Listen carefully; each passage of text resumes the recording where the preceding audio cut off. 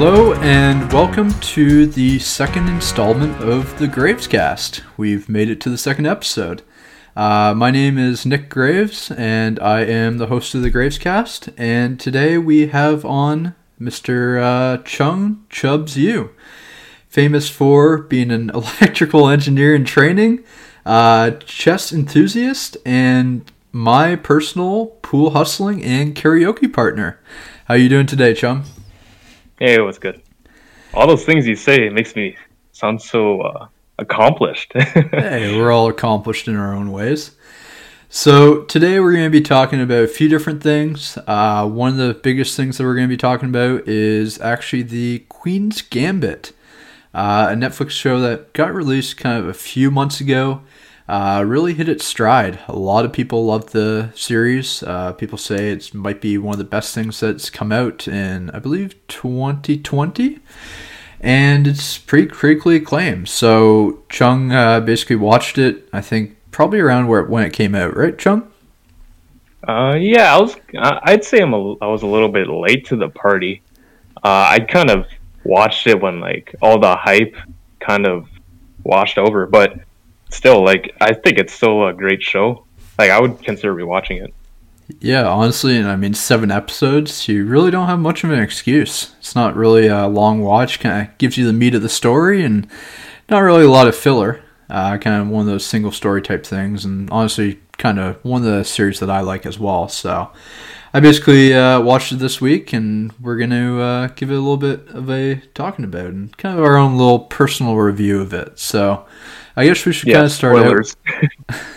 I guess we should start out with what we liked about it. Would you kind of like to take it away? Kind of give your overall impression, and then kind of touch on a couple of the good parts? Yeah, sure. So, yeah, I was actually able to binge watch it all in one weekend. And, yeah, so it's definitely a very consumable amount. It's like a miniseries that they have on Netflix. But, yeah, I think it was really well made. Like, the production values, I'd say, was, very high. The cinematography was, really professional. It was really engaging. They also set the scene, really well, in my opinion. It was set in, I think, the 1950s, somewhere around there in the States. And they had, all the music, wardrobe. It really made it immersive. And I think that's one of the things that makes it engaging. It's kind of like you're diving into this world that we're not really used to. Yeah, it's I believe it's classified as a period drama, and I agree with you. I'm personally a huge fan of miniseries. I mean, it depends on the show, but I think it really works well because you get the meat of the story. They time lapse, so you're not getting any of the filler, and it's just solid overall. I really like the plot, kind of the time-lapse aspect of it. You get kind of, the beginning aspect where, she starts out with, learning chess just at, age 9 or something? Yeah, she was really young. And then it kind of it's probably around 9. Brings you through the rest of her life. And one of the things I always like about series like this, I don't think it's kind of characteristic of all miniseries, certainly not, but I always love how they start out with a scene from later on, and then you kind of see how they get there. Because I believe the first scene was maybe the end of the 6th episode. There's about 7 episodes, I believe, if I recall correctly. Mm-hmm. And for me, I thought it was very interesting to kind of see the take on self-destruction almost. And you described it in a different way, kind of the destructive quality of genius, I think you said? Yeah, so I was after binge watching the series, I kind of dug deeper more about the show. So I went into behind the scenes videos and whatever else they had about the show. And the director described the series really well. He said it was kind of cheesy, but he said the show isn't about chess. It's about the cost of genius. And although it's cheesy, it's a pretty good way of putting it, because you see the main character, Beth Harmon, you see her although she's like very gifted, she has this amazing talent in chess. You see, she still struggles through life, especially like with her relationships, with her mental health, especially drug addiction and her alcoholism. So yeah, it's a really interesting take. It's like it almost begs the question, like, if you had the opportunity, if you had the chance to be this prodigy, to be this exceptional person in this one area, but you had to sacrifice, like, I guess your sanity and that your relationships, like, is it worth it? I mean, it's an interesting question, that's for sure. And I mean, you do have a lot of past examples. I mean, you take like a author like Hemingway. He was an alcoholic, and I believe they've done some psych studies on early authors like that, and they found that sometimes mental illness is a kind of a jumpstart for creativity, just kind of the addiction aspect of it and stuff like that. Like if you look at someone like Stephen King, I believe he had quite a few different addictions, ranging from cigarettes to alcohol to, I think he even had cocaine addiction. I recall reading about how one of his books, I forget which one, but it was really just a metaphor for his own cocaine addiction. And of course, that was when he went back and reflected on it, he saw that, and he also kind of saw that it was actually at the peak of his addiction there. So it can create, That's crazy. even though like the sanity takes a hit, it still can create beautiful pieces, I suppose. Not to say that it's worth it in any stretch of the imagination, but I think Queen's Gambit took it in an interesting direction. I feel like the aspect of self-destruction was it was kind of a double-edged sword, at least in my opinion. I think it was one of the peaks of the show, but also I feel like it wasn't handled as well as it could be. And that might be because of the limited time that they had to show it. I mean, 7 episodes, right? But I don't know how you felt, but I almost, in a way, I felt maybe it wasn't glamorizing the addiction, but it didn't show too much of an impact, in my opinion. Like, you obviously saw she was sitting there, dancing around her room, like the house that she owned was getting destroyed in the process. She was kind of losing out on some of her relationships. I believe it was one of the biggest ones was with Harry, right? Like she kind of talked back to him, and he was trying to help her, but obviously, when you're addicted to something, it really has to come from you. It's great to have support around you, but ultimately the change has to be done through you. But I felt like it didn't really encapsulate kind of the really like dark struggles of addiction. And the one big thing that I really picked up on was they didn't really touch too much, at least in my opinion, on the recovery aspect of it. Because they showed her kind of delving into the addiction. You saw her, trying beer for the first time, hanging out with college kids, trying weed, and kind of the tranquilizer aspect from when she was 9 years old. And they did touch on a bit of it. Like, I recall one line where I think it was Jolene. She was like, "Oh, yeah, honey, you're going through some withdrawal symptoms right now." So they did touch on that a little bit, but I felt like she just went from rock bottom to just fine. Like, when you're addicted to something like alcohol, it can kill you. You get cold sweats. You sit there, you might have delirium tremens, which is kind of like hallucinations and stuff like that. And you didn't see any of that. It just kind of went from rock bottom to, hey, we're okay again. And I really wish they kind of showed a little more of that struggle. I don't know how you kind of felt about that. Yeah, it's a good point you bring up. I guess you're right. They could have gone more into like how she recovered, but again, like you said, there probably wasn't as much time to fit that in, just because it was a miniseries, and it obviously wasn't the main plot, right? Like the main plot was her chess career, so it was kind of on the side. But I would argue like she was definitely like at rock bottom. She was definitely struggling, right? Like I think they made that part obvious. Okay. It definitely wasn't glamorous. Yeah, it was kind of unsettling, to be honest. But what really got her out of it, I think, was her friend Jolene reconnecting with her. Right. I think that's it's a great point that they made that someone was able to help pull her out of that hole. Yeah, kind of like the wake up call almost. I think it was. Yeah. Mm-hmm. So yeah, no, I think they did that well in a way.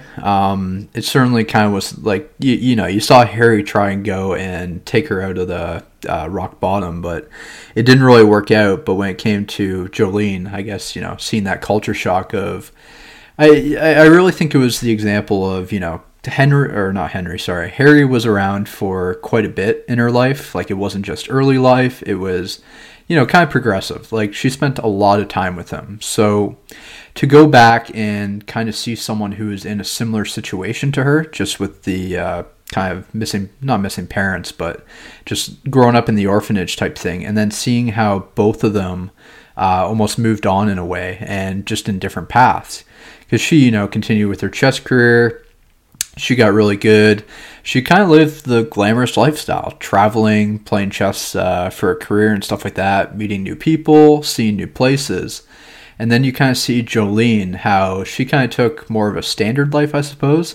She got a scholarship. She went to, she did, I think, pre-law, I believe, and then she got a job at a firm. So I think seeing how both of them evolved from that state where, you know, they were in a similar situation. They both, you know, were subjected to the tranquilizer pills, but one, you know, being Beth Harmon, fell into that trap, whereas Jolene kind of rose above, I suppose, is probably the best way of putting it. Yeah, you're right. Like, Beth was definitely, she grew a dependency on those pills, right? Because they made her so good at chess.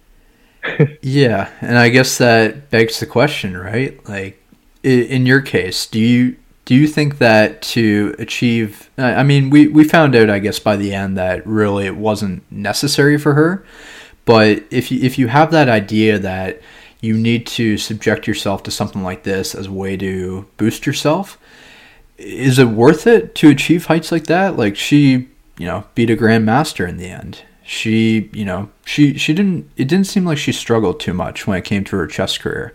Like, she was naturally gifted. She put in the work, and in the end, she didn't really lose too much. Yeah, that's a good point. Yeah, I'd say that's actually like one of the things I didn't, maybe I disliked about the show.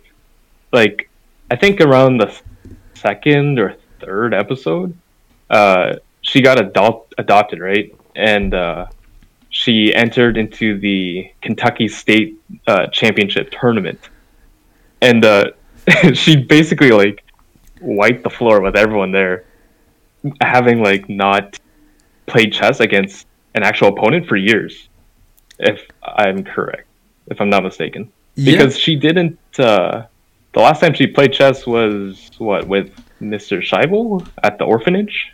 Yep. Yeah, so I don't know, when I was watching that scene where like she was just like winning game after game during that tournament, I found it kind of I guess unrealistic that she's that good. But I guess that's the premise of the whole show, so maybe I'm wrong there.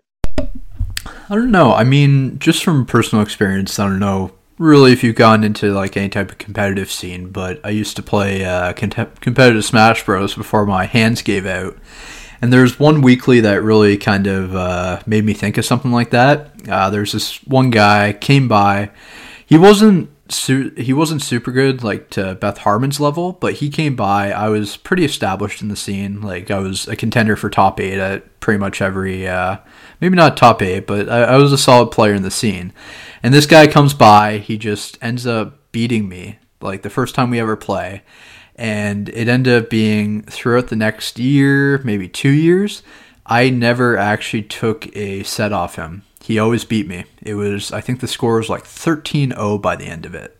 And Holy. yeah, he ended up becoming top 10 in Ontario at that point. So Wow. I don't think it's too far-fetched. I actually really like the idea of it kind of shows her place in the chess world because she was naturally gifted. She really had a sense for it and everything, and obviously, you had that mental practice and everything. And just to show that, like, this is where she stands, she sat there and won the tournament coming out of nowhere, right? And I think that's important. I think it kind of shows kind of like a Rocky type story where Rocky came in, he trained up and he got very far in the competition, but he lost to Apollo Creed at the end. And so I feel like that kind of ties into Beth Harmon, where she went and she ended up losing to, what was the Cowboys kid's name? Benny Watts. Yep, Benny Watts. I gotta say, weird attire. Yeah, it's definitely interesting. But apparently, this is like a tangent, it's off topic, but like there's some interesting, like the cast was pretty interesting for this show. The actor from Benny Watts, he was the voice of Ferb in Phineas and Ferb. I don't know if you watched Really? that show. Yeah, I know, right? It's like kind of unexpected. It's so it's so weird when you see stuff like that because I mean you have I don't know if you've ever seen those photos on Instagram or if anyone in the audience have seen them, but the voice actors from when you're a kid, there's like one voice actor for every character. Like the person who voices Timmy Turner in The Fairly Odd Parents also voiced like I think it was like SpongeBob, maybe someone from or some other big TV show. I think there's one in Phineas and Ferb as well. Like there's like 8 to 10 different characters that person voiced and can really relate to most people in their childhood, at least from our time, right? Yeah, with the cartoons and stuff being pretty popular. Yeah. Oh yeah. And I mean, I don't know. I think another thing that the show did really good was this was something I read, mind you, and I did agree with it. The Soviet representation. I mean, throughout the series, and I'm sure this was intended, there really wasn't much of an enemy, right? I don't know. I'm not sure what you mean by that. Could you like elaborate?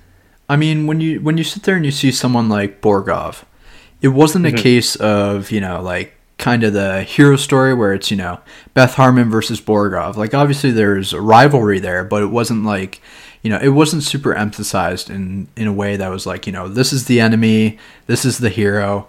There's just a lot of good sportsmanship. I mean, by the end, when she eventually did take him out, they ended with a hug. It wasn't like a bitter rivalry or like America versus the Soviets. I mean, it was emphasized in the political structure, but Beth Harmon didn't really see them as enemies. Whereas I feel like a lot of shows that kind of have that like sports type shows where you see like, oh, we got to beat that team, this team is the enemy, we got to rise above them type thing. You didn't see that in Queen's Gambit. Yeah, that's one of the great things about Beth's character is like she wasn't really on board with, I guess, all like the politics and like the stigma. Like there was stuff about like, oh, it's America versus the Soviet Union, it's capitalism versus communism. Like, yeah, she didn't really buy into that stuff. She was like, I'm just here to play chess. And it's also they touched on it, I guess, for like throughout the whole show, like the fact that she is a girl, she's a woman that's in the chess scene, which is like heavily dominated by men. And like there's really just, I'm pretty sure in the 50s, in that time period, it just wasn't heard of, like, of a famous high level woman chess player. So yeah, that's really, and she was even asked about it, like by one of the news reporters, that she was asked like, what's it like being among all those men? And she just, I don't know. She's like, I don't care. Like, I didn't really notice. I'm just here to play chess. And yeah, I think that's one of the great things about Beth's character. Yeah, I think it's really respectable because I mean, a lot of people. Don't get me wrong. There are people who just love the game in regards to chess, in regards to any type of competitive scene, and then you have others who are focus more on the money, others who are focused more on kind of the politics around it, and hers was just really a surefire love for the game, right? So Yeah, definitely. I feel like I love seeing that. Obviously, I feel like, I love seeing people, clamor about the politics and stuff like that. So not politics, but just, everything else surrounding the game. I mean, that gets a lot of entertainment as well. But no, I loved her kind of just straight up, like, kind of unconditional love. I think is probably the best way of phrasing it. And yeah, that's a good point. Sorry, go ahead. Yeah, I was just saying, like, yeah, it's a good point. You can even see in the very last scene, this is like heavy spoilers, in the last scene of the show, when she defeated Borgov, she was declared the #1 world champion. And she was, I guess, driving to the airport, right, to fly back home. She just, like, walked out of the car, and she just went for a walk. And she started playing chess with people on the street, like, not homeless people, but like there were just chessboards set up right on the street, and she was playing. You could tell she was playing for the love of the game.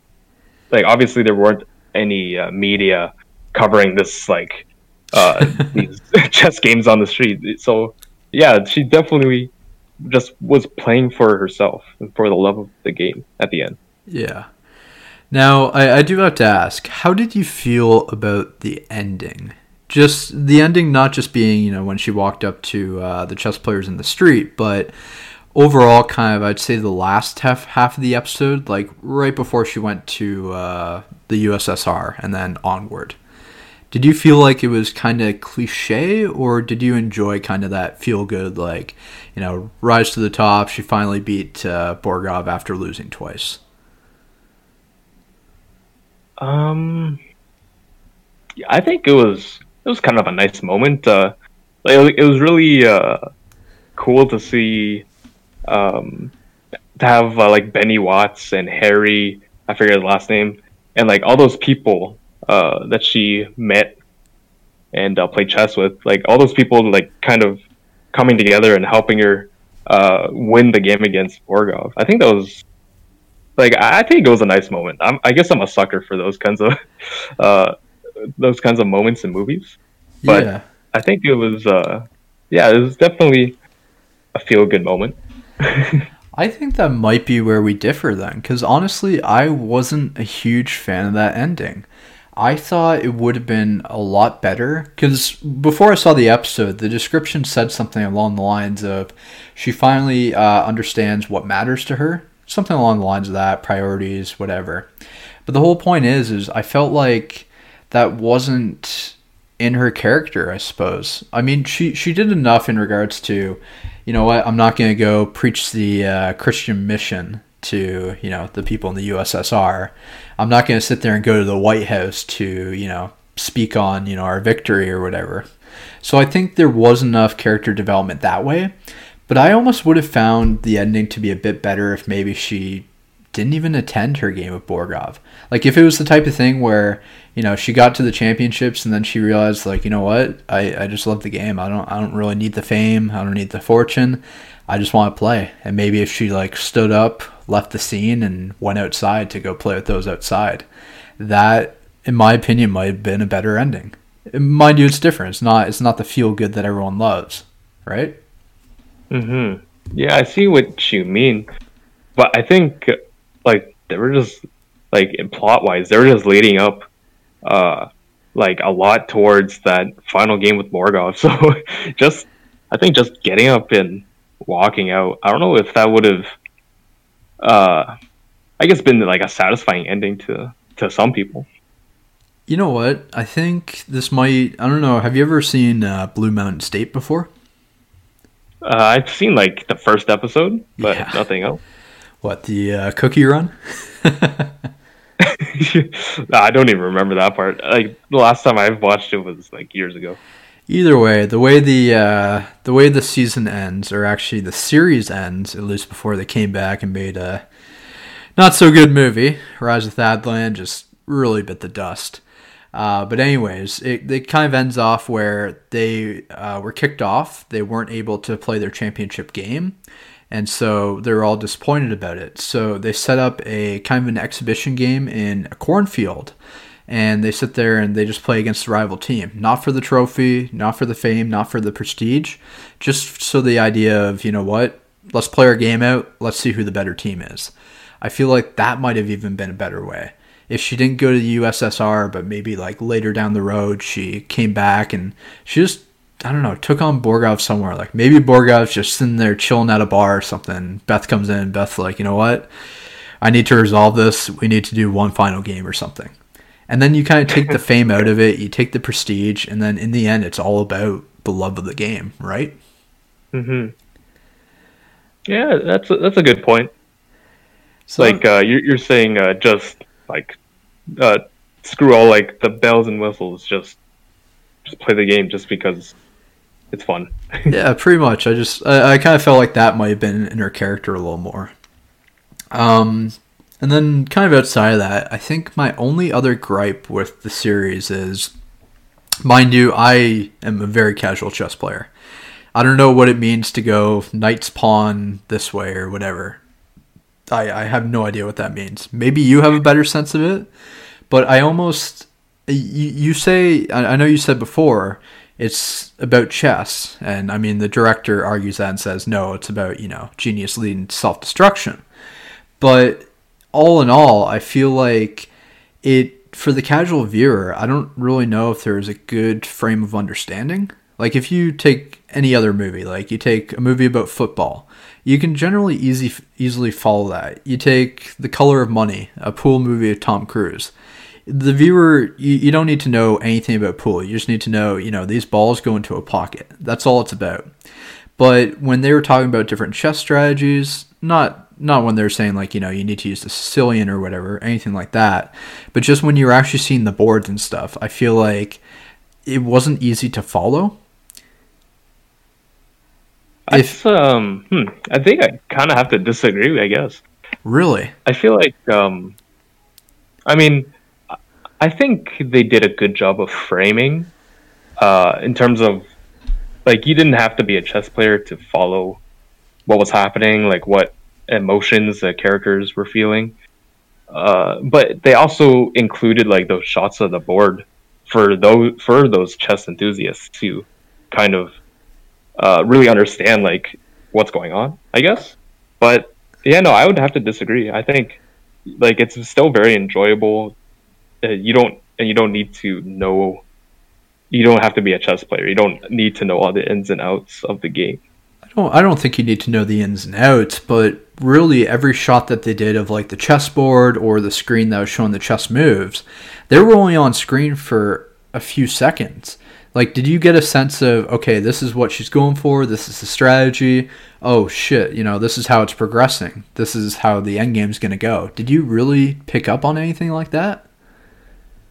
Yeah, I'd say I did. I mean, like, I can't really analyze, I'm not one of those people who can analyze a chessboard, like, just at a glance. Like, maybe if you're that good, you definitely, like, understand, like, what the stakes are, like, is she winning, is she not? But I think they did a good job conveying that, even if you didn't know what was happening on the chessboard.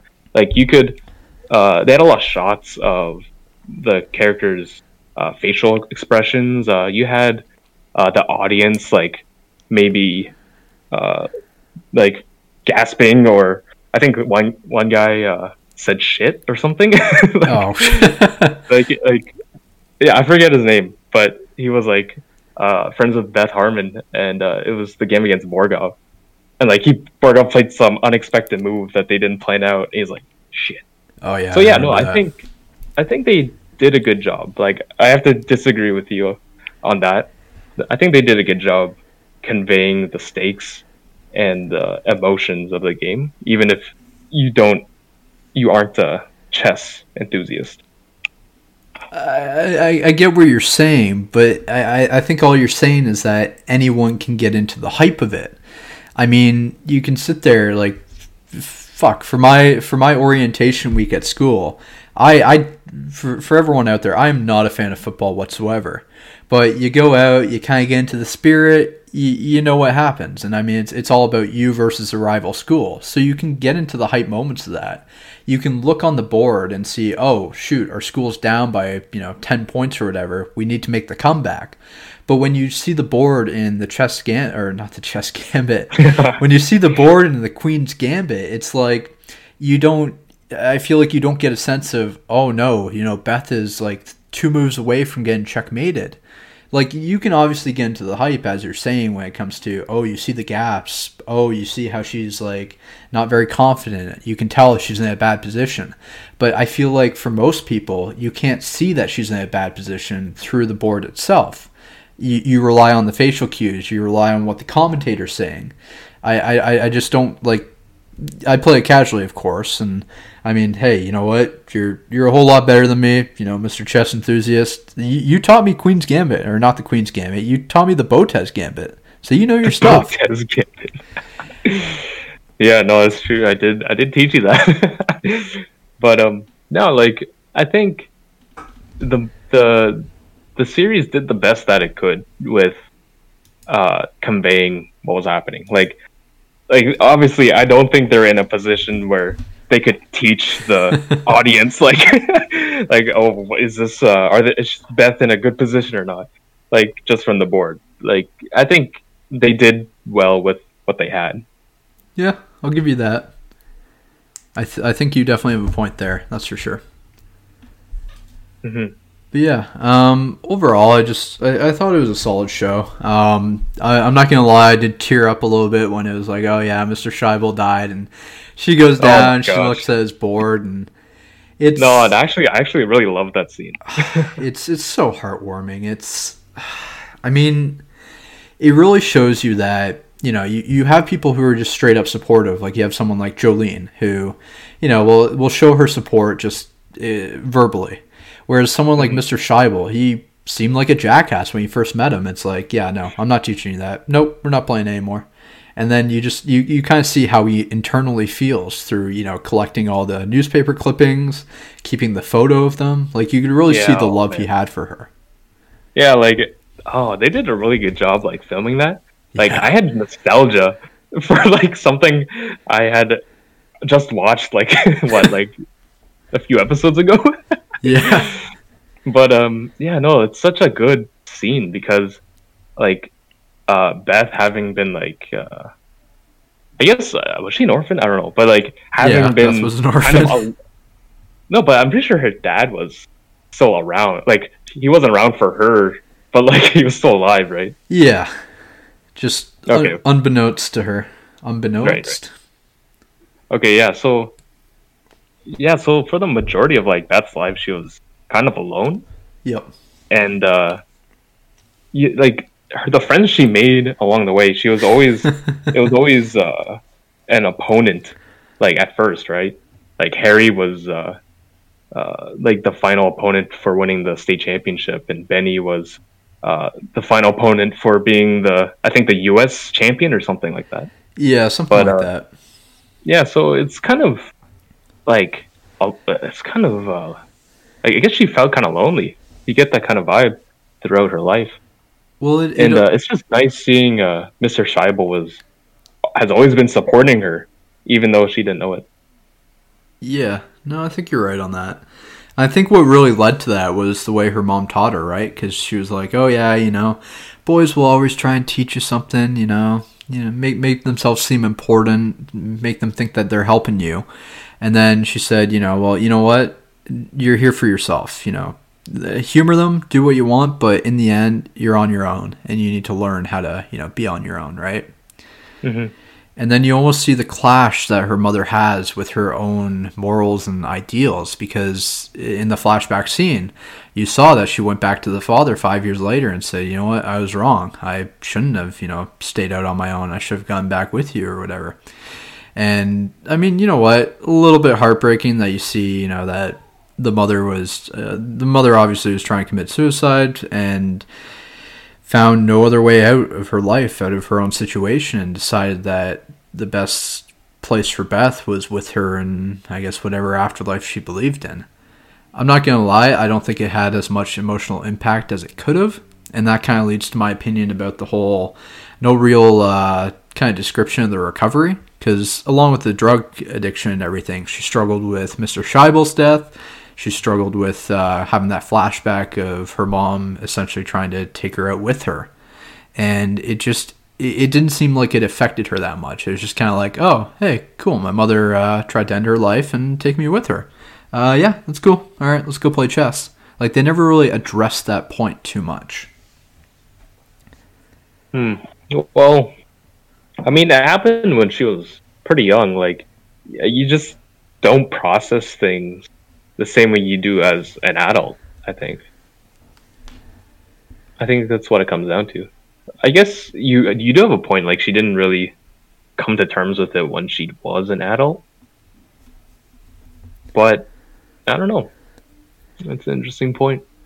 I just think, you know what, they should have tried to address that a little more. I can certainly respect what they're trying to do, but I felt like maybe another episode, or just kind of, yeah, honestly, I think another episode might have done it, because then you can kind of dedicate that whole episode to the recovery. You go through, like, you know, the hallucinations, the cold sweats, everything, and then you find her kind of at peace at the end, and then you jump into that final episode.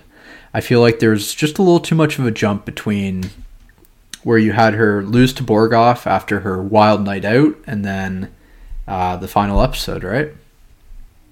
Oh, really? Was that? I mean, it's been a while since I watched the series, but was it really just the next episode? It was. Oh. Yeah, no, you're right. No, I agree with you there. Okay. Maybe one more episode in between to really show her really like overcoming those challenges from rock bottom. Yeah, so I think really that's one of the only things I would change. Overall, I think they did a really good job on the show. Yeah, it was a solid watch. Don't get me wrong. I think it's a little overhyped. I don't think it's this like masterpiece or whatever. I just think it's a solid show, and I don't feel like enough people give enough attention to those miniseries type shows. Because, I mean, you look at stuff like Haunting of Hill House or You, and those are fantastic stories as well. And they're all self-contained. So, I don't know. I think people just need to explore those a little more. And they would find that most of these miniseries are fantastic. Yeah, I agree. I definitely agree. Any kind of closing thoughts on the Queen's Gambit, or are you good? Oh, man. I wish Beth at least returned her $5 to Mr. Scheibel. It was supposed to be 10. Oh, was it $10? Oh, man, I don't know. Because she got $5 to enter, and she said she'd give $10 because of the winnings. Damn. Actually, yeah, no, that broke my heart. Before we move on, I do have to ask you. There was one theory I saw on Reddit where they were basically saying that the USSR had actually infiltrated the American circles, the American chess circles. And they're theorizing that, you remember Cleo, right? No, I don't remember who that is. So Cleo was the girl that helped her spiral into that kind of final Bender night. You remember where she woke up in the bed and then went on? So they're theorizing that basically she was kind of planted by the Soviets to kind of impair the American chess players. Because apparently when Benny went to the USSR to face off against Borgov, that's where he met Cleo. And apparently Cleo spent some time with him, and because they did hook up and everything. So maybe there was some kind of foul play there. And then, of course, when she's going to, was it the Paris Championships, Cleo was there. And that's what led to her bender before she faced Borgov the next day and lost. She was in the bed with her that night. Wow, yeah, no, that's a good point. That's really interesting. Is this like a fan theory? Yeah. Do you believe it? That's certainly some convincing evidence. Didn't they also say? I can't remember if they said this in the show, if I heard it from somewhere else. But like, if there were like American chess players at the USSR, they would probably like tap the phones and like the phone lines, see like who they're talking to, if they're talking about strategy or anything. Yep. Or they would like set a radio to go off like in the middle of the night just to like disrupt like their sleep. Like, Yeah. was that mentioned in the show, or is that from somewhere else? It was something touched on, I believe, by the agent that was sent to like as her bodyguard, because he was Right, like, yeah. you know, you're not allowed to go out by yourself. You're not allowed to speak to anyone. They might try and talk to you in code. Don't respond. So there might be a point there. Maybe they are setting it up. Yeah, no, I think there's definitely like some sketchy play going on there. But I don't know. That's really interesting. I never thought of Cleo as like being a. What do you think she is? Like an agent, a secret agent? I don't know about secret agent, but definitely kind of a sabotage plant. I mean, I'm sure she's getting paid for that, right?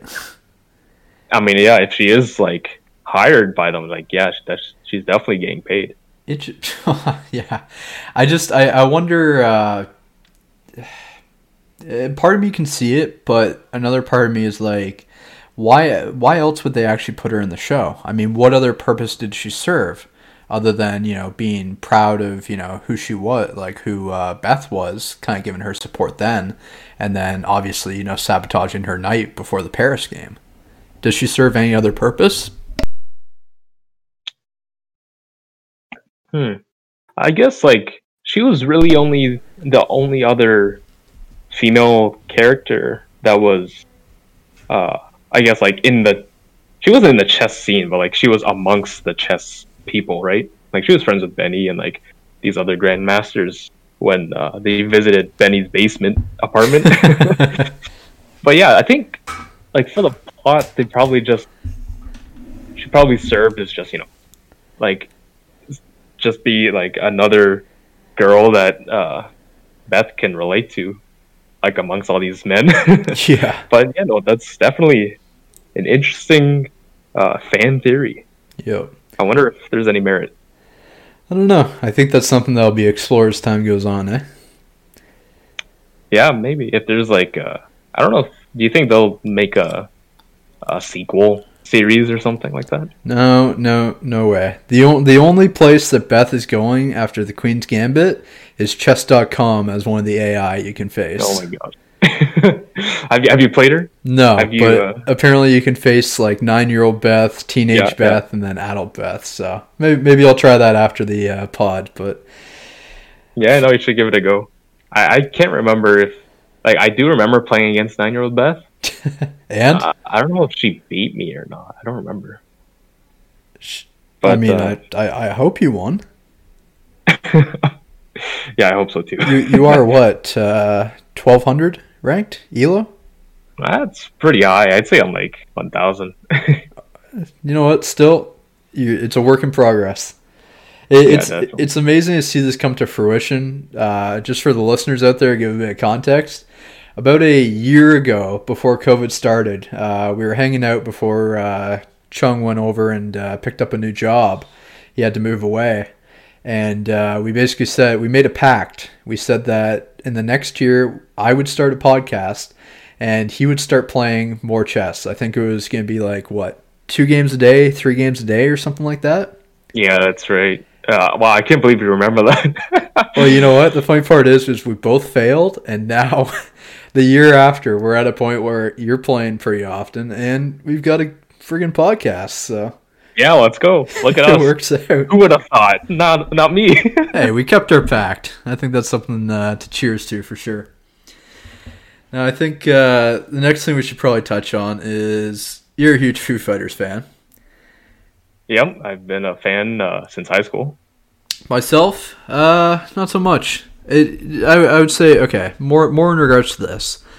With most bands, I'm more of a, I think they have, 3 or 4 or 5 good songs, but I'm not a huge fan of like a lot of what a band offers. So with the Foo Fighters, you have some pretty good songs. You have like My Hero, Everlong, like those are classics. And they recently came out with a new album, Medicine After Midnight. I believe it's Medicine called. at Midnight. Darn! Medicine So at Midnight. Yep. Nine song album. What were your thoughts on it?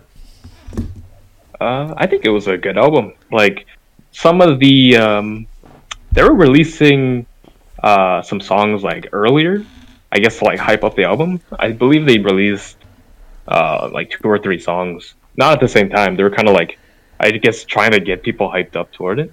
Yeah. But overall, I think it's a good album. I liked, I'd say, around half. I really liked around half of the songs, and the other half were like pretty good. What were the standout songs to you? Definitely, Holding Poison was definitely one that stood out to me. It was really good. I like Cloud Spotter. Okay. I love Cloud Spotter. That was Yeah. fantastic. Yeah. Oh yeah. Oh man. Yeah. No, it's really good, right? It felt classic, and I think it was Waiting on a War that really brought out the vocals more. It felt like, kind of really classic in a way, right? Hmm. Yeah. Yeah. That's true.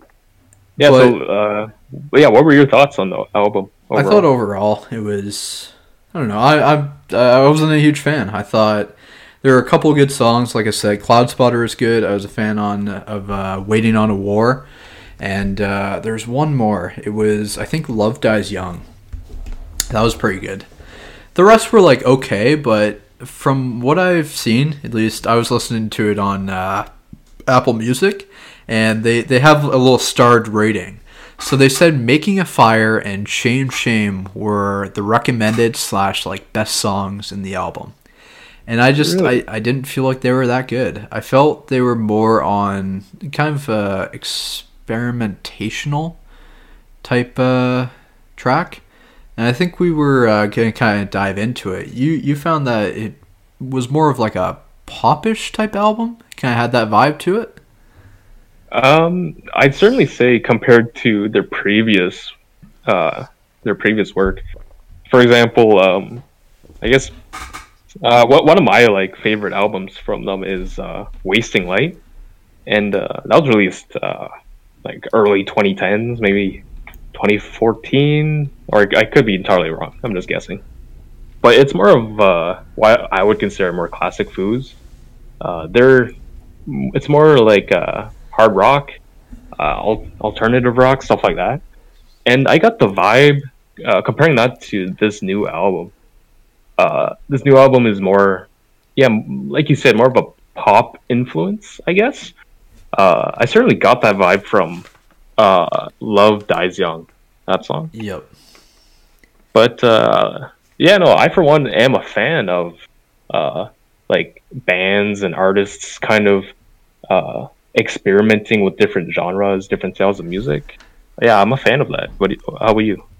I think I'm more of a fan of kind of sticking with the same. I can certainly respect bands sitting there and trying to experiment a little bit, but overall, I think you just got to go with what works.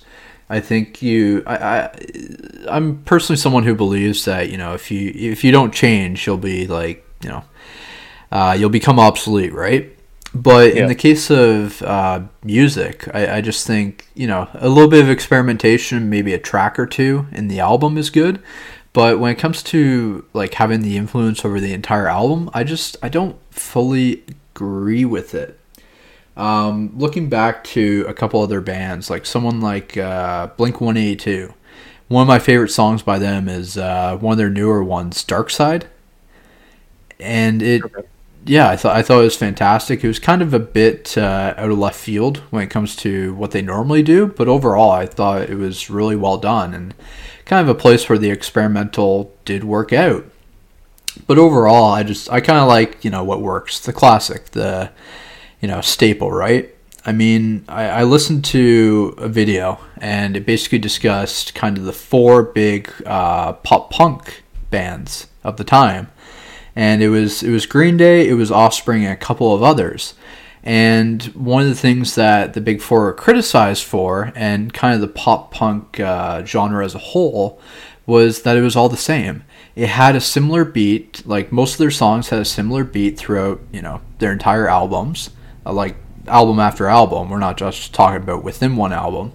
And then on top of that, it seemed to cover the same topic. Almost like, I think the way they described it was like, I'm in high school, I'm pissed off at my parents, and I just want to go move away with my friends.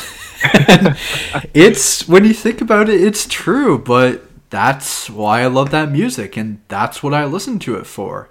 I don't want to hear about them growing up and, you know, moving on to a new type of style or whatever. I just want to stay in the times, you know, sit there and go hang out with my friends and be PO'd at my parents, right?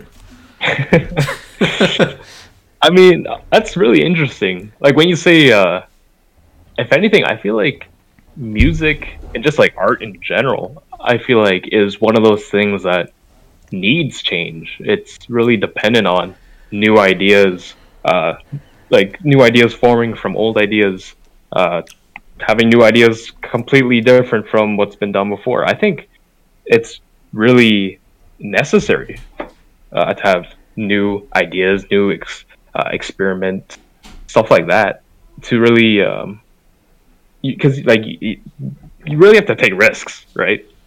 Otherwise, you're just kind of stuck in the same place, like you said with those pop punk bands.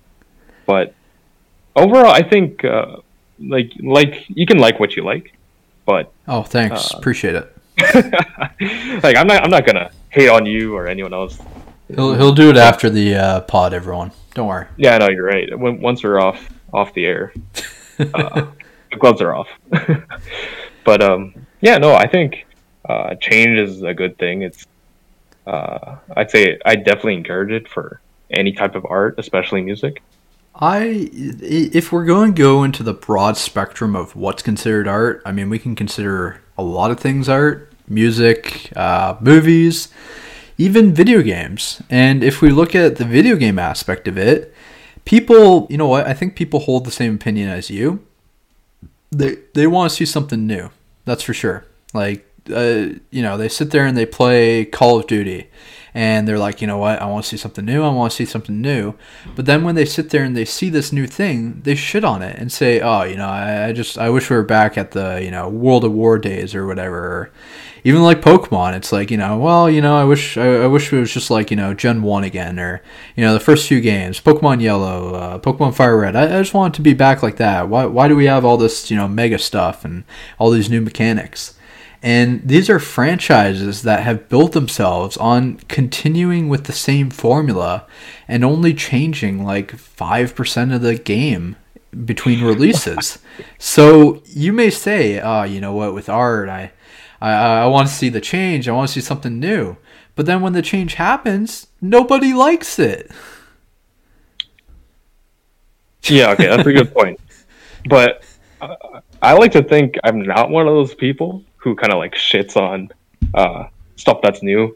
Like, I would acknowledge if like a franchise or an artist or whatever, if they tried something new and it didn't work, you know, I'd say, you know what, like, yeah, they tried something, they took a risk, you know, that's part of trying something new, and it didn't work out. But sometimes like, you have to take that risk so that when it does work out, it's like this great thing. It's a brand new thing. I think that's really how you make progress in terms of, I guess, art. That sounds so pretentious, but you know, that's how you make progress in like anything, I think.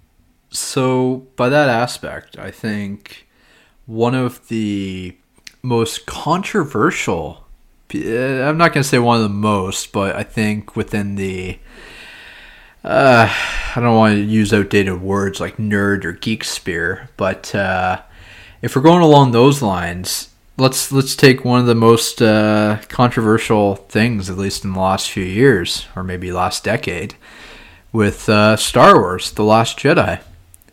They took a risk. Oh, they mixed up the formula. Did you like it? Do you respect it?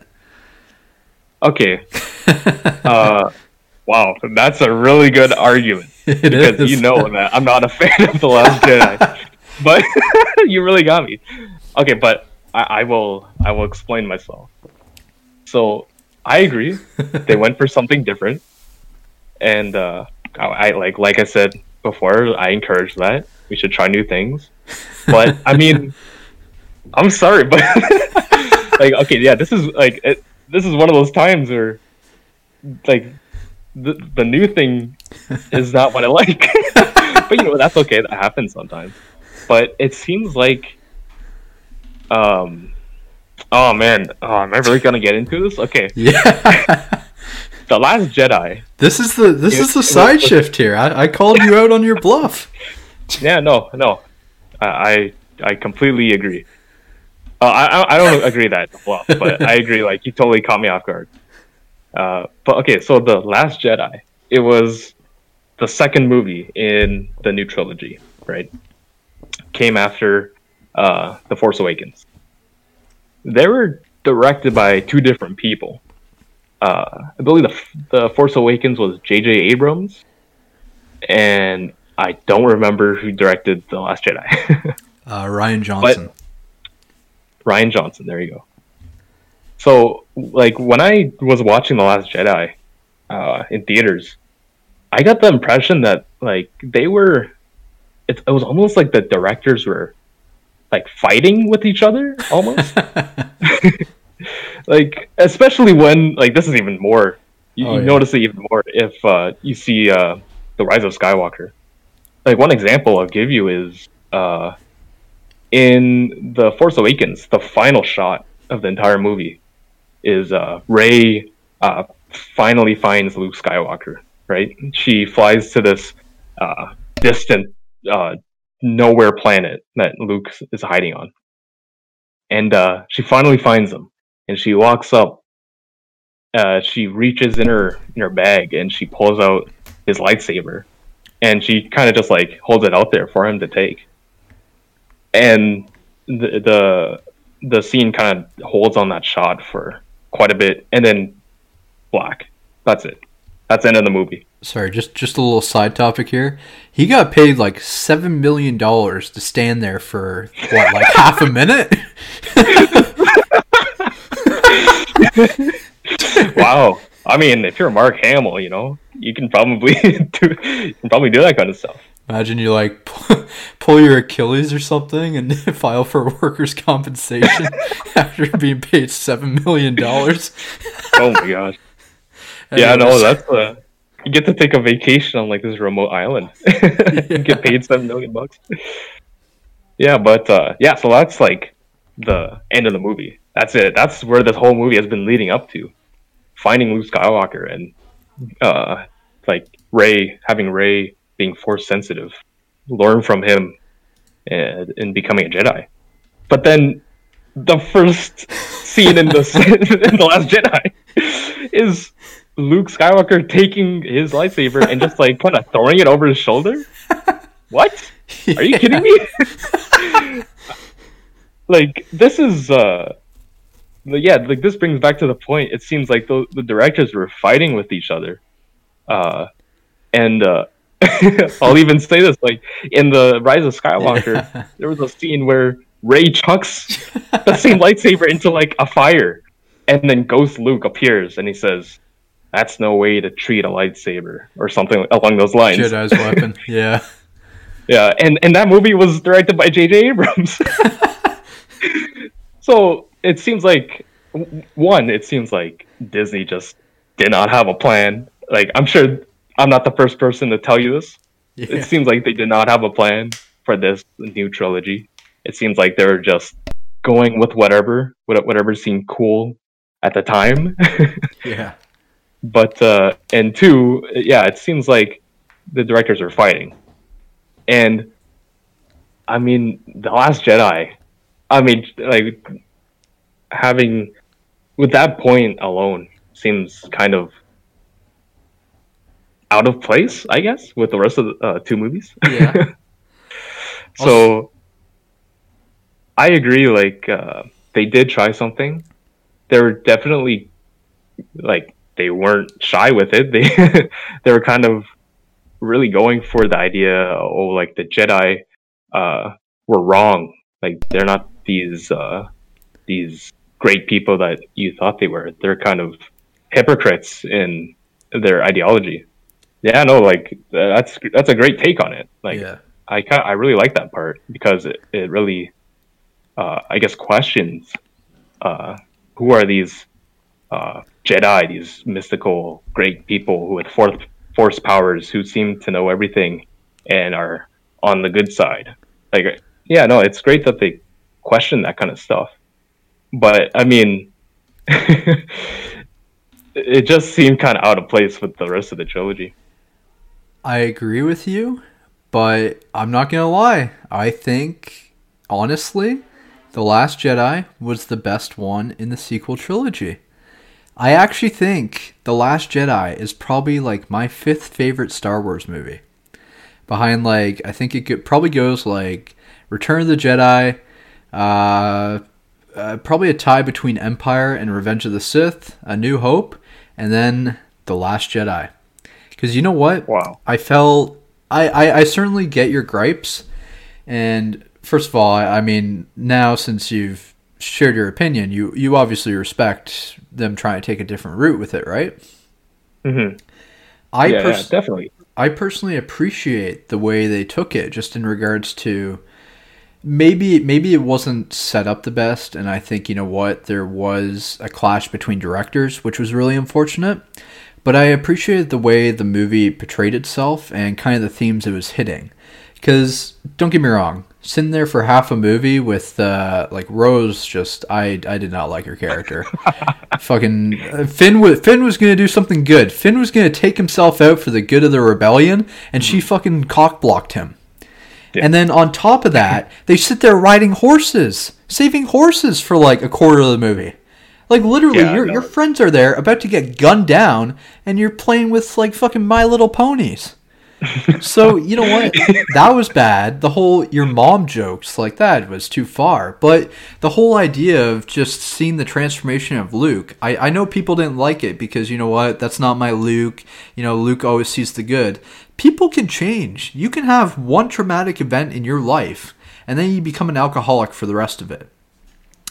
Shit like that. With Luke, I think the big issue was for 30 years, no one saw him. I think canonically and also in real life, right? So we didn't see the timeline. We didn't see what happened after, what led to that point, other than that one flashback where he tries to, you know, take out Kylo, right? But I think the idea that, you know, the Jedi religion is outdated and just reflecting on that and seeing the errors of those ways and kind of seeing just kind of how, you know, someone who always saw the good in people redeemed Darth Vader and took out the Emperor, I guess indirectly, right? But overall, like, this hero has fallen. And they always show the idea that, you know, you either die a hero or live long enough to see yourself the villain. I don't think Luke ever became the villain, but he just kind of, you know, reflected on the stuff that, you know, he was taught and saw the errors of the ways. It was a very great thinking movie. And it also took away the emphasis of, you know, how the huge theme for the first movie was who are Rey's parents. And I think for a lot of people, it was, oh, you know, I really want that callback. I really want to see Rey as, like, you know, Obi-Wan Kenobi's kid. Maybe it's, you know, Luke's long-lost daughter. Like, you know, hey, that'd be cool. But it's also kind of cliche and just there for the feel-good moment. I think the idea that you don't have to be from this famous family to do something in life is really remarkable. I mean, the idea that she came, they emphasize, you know, she came from nothing, and look at her now. I think that was like such a great theme because it really shows you like you can go from rock bottom to where she was at that point. Mind you, I think, you know what, throughout the entire movie and throughout the series, she was just a Mary Sue. Like, you know, you see Luke in the last trilogy, and, you know, he didn't even take on anyone in the first movie. It took old Ben to sacrifice himself so they could get off the Death Star. And then in the second movie, Darth Vader is toying with him. He couldn't do anything. And then finally, the third movie, you see that he's trained himself. You see him go into Jabba's palace and show what he's, you know, that like 6 months to a year that he was off training with Yoda and everything. And just kind of, you see the growth. Whereas with Rey there, she sits there and beats Kylo in the first movie. beats Kylo in the second movie, and whoop-de-doo, almost kills Kylo in the third movie. And, of course, fucking beats the Emperor. You know, fucking Mace Windu died because he didn't think to use a second lightsaber, of course. But it's just the idea, and it showed at the end. Like, you saw that Luke changed his mind. Luke realized that, you know what, even though that this, we're going to call it a religion, the religion of Jediism or whatever, even though it's flawed, it's still worth fighting for. And he gave himself up as a sacrifice to show the world that, you know, we can still fight back and everything. And you saw that little kid at the end, fucking, what was he doing? Sweeping the floor? You saw that he was a Jedi. Nothing ever happened with that. We could have seen that. We could have seen Luke inspiring people to kind of come together. But instead, I know this was a clash between directors, but in the third movie, it was, oh, you know, fuck, we're bringing back Lando. Oh, hey, you want some more Palpatine?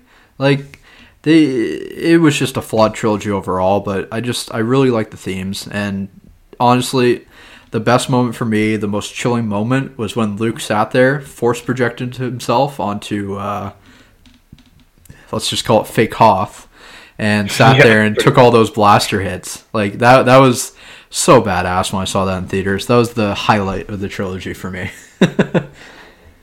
Okay. Yeah, no, I definitely agree with you on pretty much everything you said, I think. I think, the themes of The Last Jedi were definitely, they're definitely very thought-provoking. And I wish they went more into it in, like, the third movie.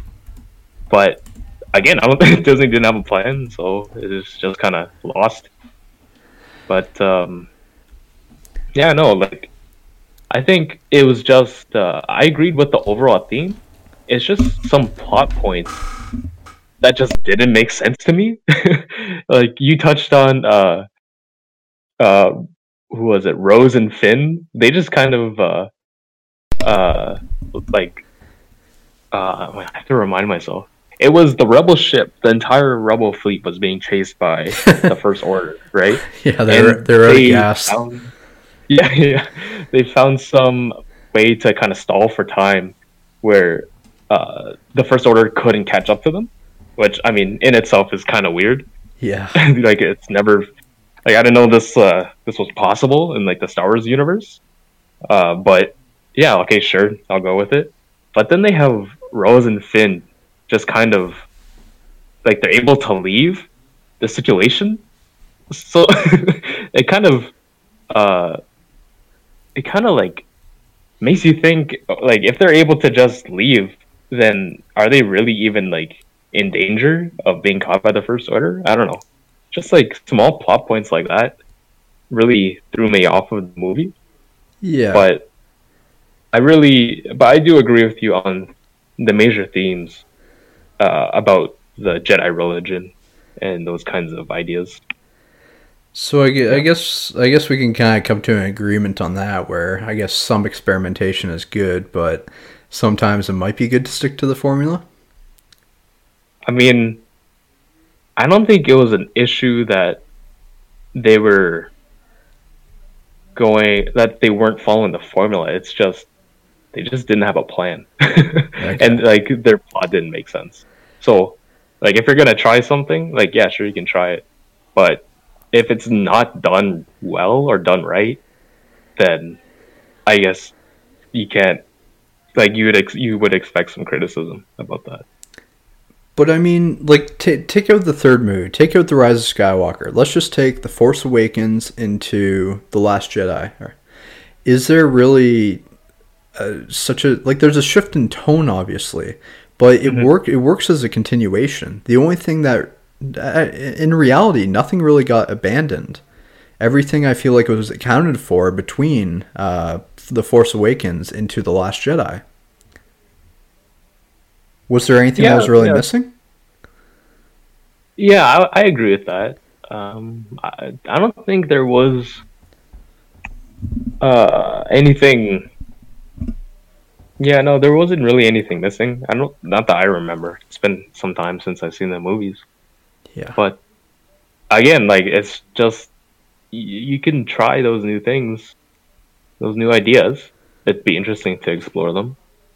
But like the overall plot just kind of didn't make sense. It's just those small things that kind of take you out of the movie. You know what I mean? I don't know. Overall, I kind of felt it was like the clash between Rise of Skywalker and then The Last Jedi was kind of like an avant-garde movement, which is misunderstood before its time, like an art piece that you see that doesn't pick up in popularity till like the artist dies, versus kind of appealing to that fan service in Rise of Skywalker. I mean, they sat there, they completely retconned the idea that, oh, you're from nowhere. No, actually, you're fucking Palpatine's daughter. Oh, hey, we got Lando here again. And it was so like feel good, like, you know, hey, Luke's back, hey, Leia's back, you know, we're training you now. Like, it just took a whole 180. And I think you have a point when it comes to the whole, you know, they didn't have a plan, and that's probably why it failed. But I think if Ryan Johnson, but if J.J. Abrams took control of the entire 3 movies, we would have seen kind of an upsurge in fan service. And I think a little bit is good, but I think they needed to do their own thing, which is what I think The Last Jedi was kind of accomplishing. Yeah, no, I agree with that. So, yeah, I wouldn't be opposed to if Ryan Johnson just directed all 3 movies and they kind of went with what they're trying to go with in The Last Jedi for the whole trilogy. Like, I would have been like pretty invested and pretty interested in that kind of story. So, yeah, I think we can come to an agreement there. Yeah. You know what? Overall, I mean, good and bad, right? I think... I don't know about you, but I think my ideal trilogy would have been, go ahead. You know what? I didn't like The Force Awakens that much just because it felt like a New Hope ripoff. The only part I really love about it is the fucking BB-8 lighter scene. What a cute little thing. Either way, no, that was really well. I think it would have been cool to see Kylo, like, keep the same roles. You know, Rey is, you know, light side, Kylo's dark side. But I would almost like to see a shift in The Last Jedi, where, you know how Rey sat there and used Force lightning in the 3rd movie, right? Yeah. What if in their conflict where, like, oh, another thing? I love how they killed off Snoke. I felt like that was so far out of left field, and it really did defy expectations. That was another thing I loved that a lot of people dislike. But if we almost saw a shift there where Rey kind of, you know, felt the power and... you know, just kind of the trauma of not knowing her parents and feeling abandoned, almost turn to the dark side maybe, like kind of midway through the movie, and you see, I don't know, she can like, I don't know, force blast Kylo like off the edge or something, and you see like Kylo fall into a pit. And then you start off the 3rd movie where you have Kylo having flashbacks of killing his father, all the bad things he's done, and almost kind of transitioned himself over to the light side. And then you kind of see him try and take Rey back throughout the movie. I thought that would have been really solid. Instead of this whole fucking, you know, Palpatine's back, you know, take 2 lightsabers and, you know, do the job, right?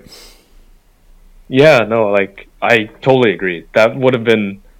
like already a way better plot, in my opinion. I really would have loved to see maybe in like The Force Awakens. Yeah, I agree. It was kind of like a New Hope ripoff. It would have been really interesting to see Rey like go through the Jedi training. I guess like more of the Jedi training. It'd be so cool to see her make her own lightsaber. Come on, that would have been like you have so much material to work with. So much of it has not been explored. Like there's an entire extended universe of like comic books and stuff. Well, there's a scene. There's a deleted scene from Return of the Jedi where you actually see Luke building the lightsaber. I mean, he's just taking a screwdriver and fixing it, but I mean, I think I know what you're talking about, because I mean, they at the time where Luke had to build his lightsaber, he had to like reverse engineer like a bleeded kyber crystal or something to actually do it, or something like that. Really? That was a deleted scene? I mean, not the kyber crystal part, but yeah, he was sitting there. I can show you after the pod, but for those in the audience, yeah, Luke sat there and you saw him in the cave before R2-D2 and C-3PO leave, and he's finicking around, taking a screwdriver to the lightsaber, and I think just making the final adjustments to it. And then you see him, flash the lightsaber. And there's a little bit of a scene where Darth Vader is calling out to Luke, and he's like, Luke, Luke, Luke. Kind of cringy, so I can kind of see why they deleted it, but it was interesting because I think building the lightsaber, as you touched on, is such an interesting part of the Star Wars world that hasn't really been explored.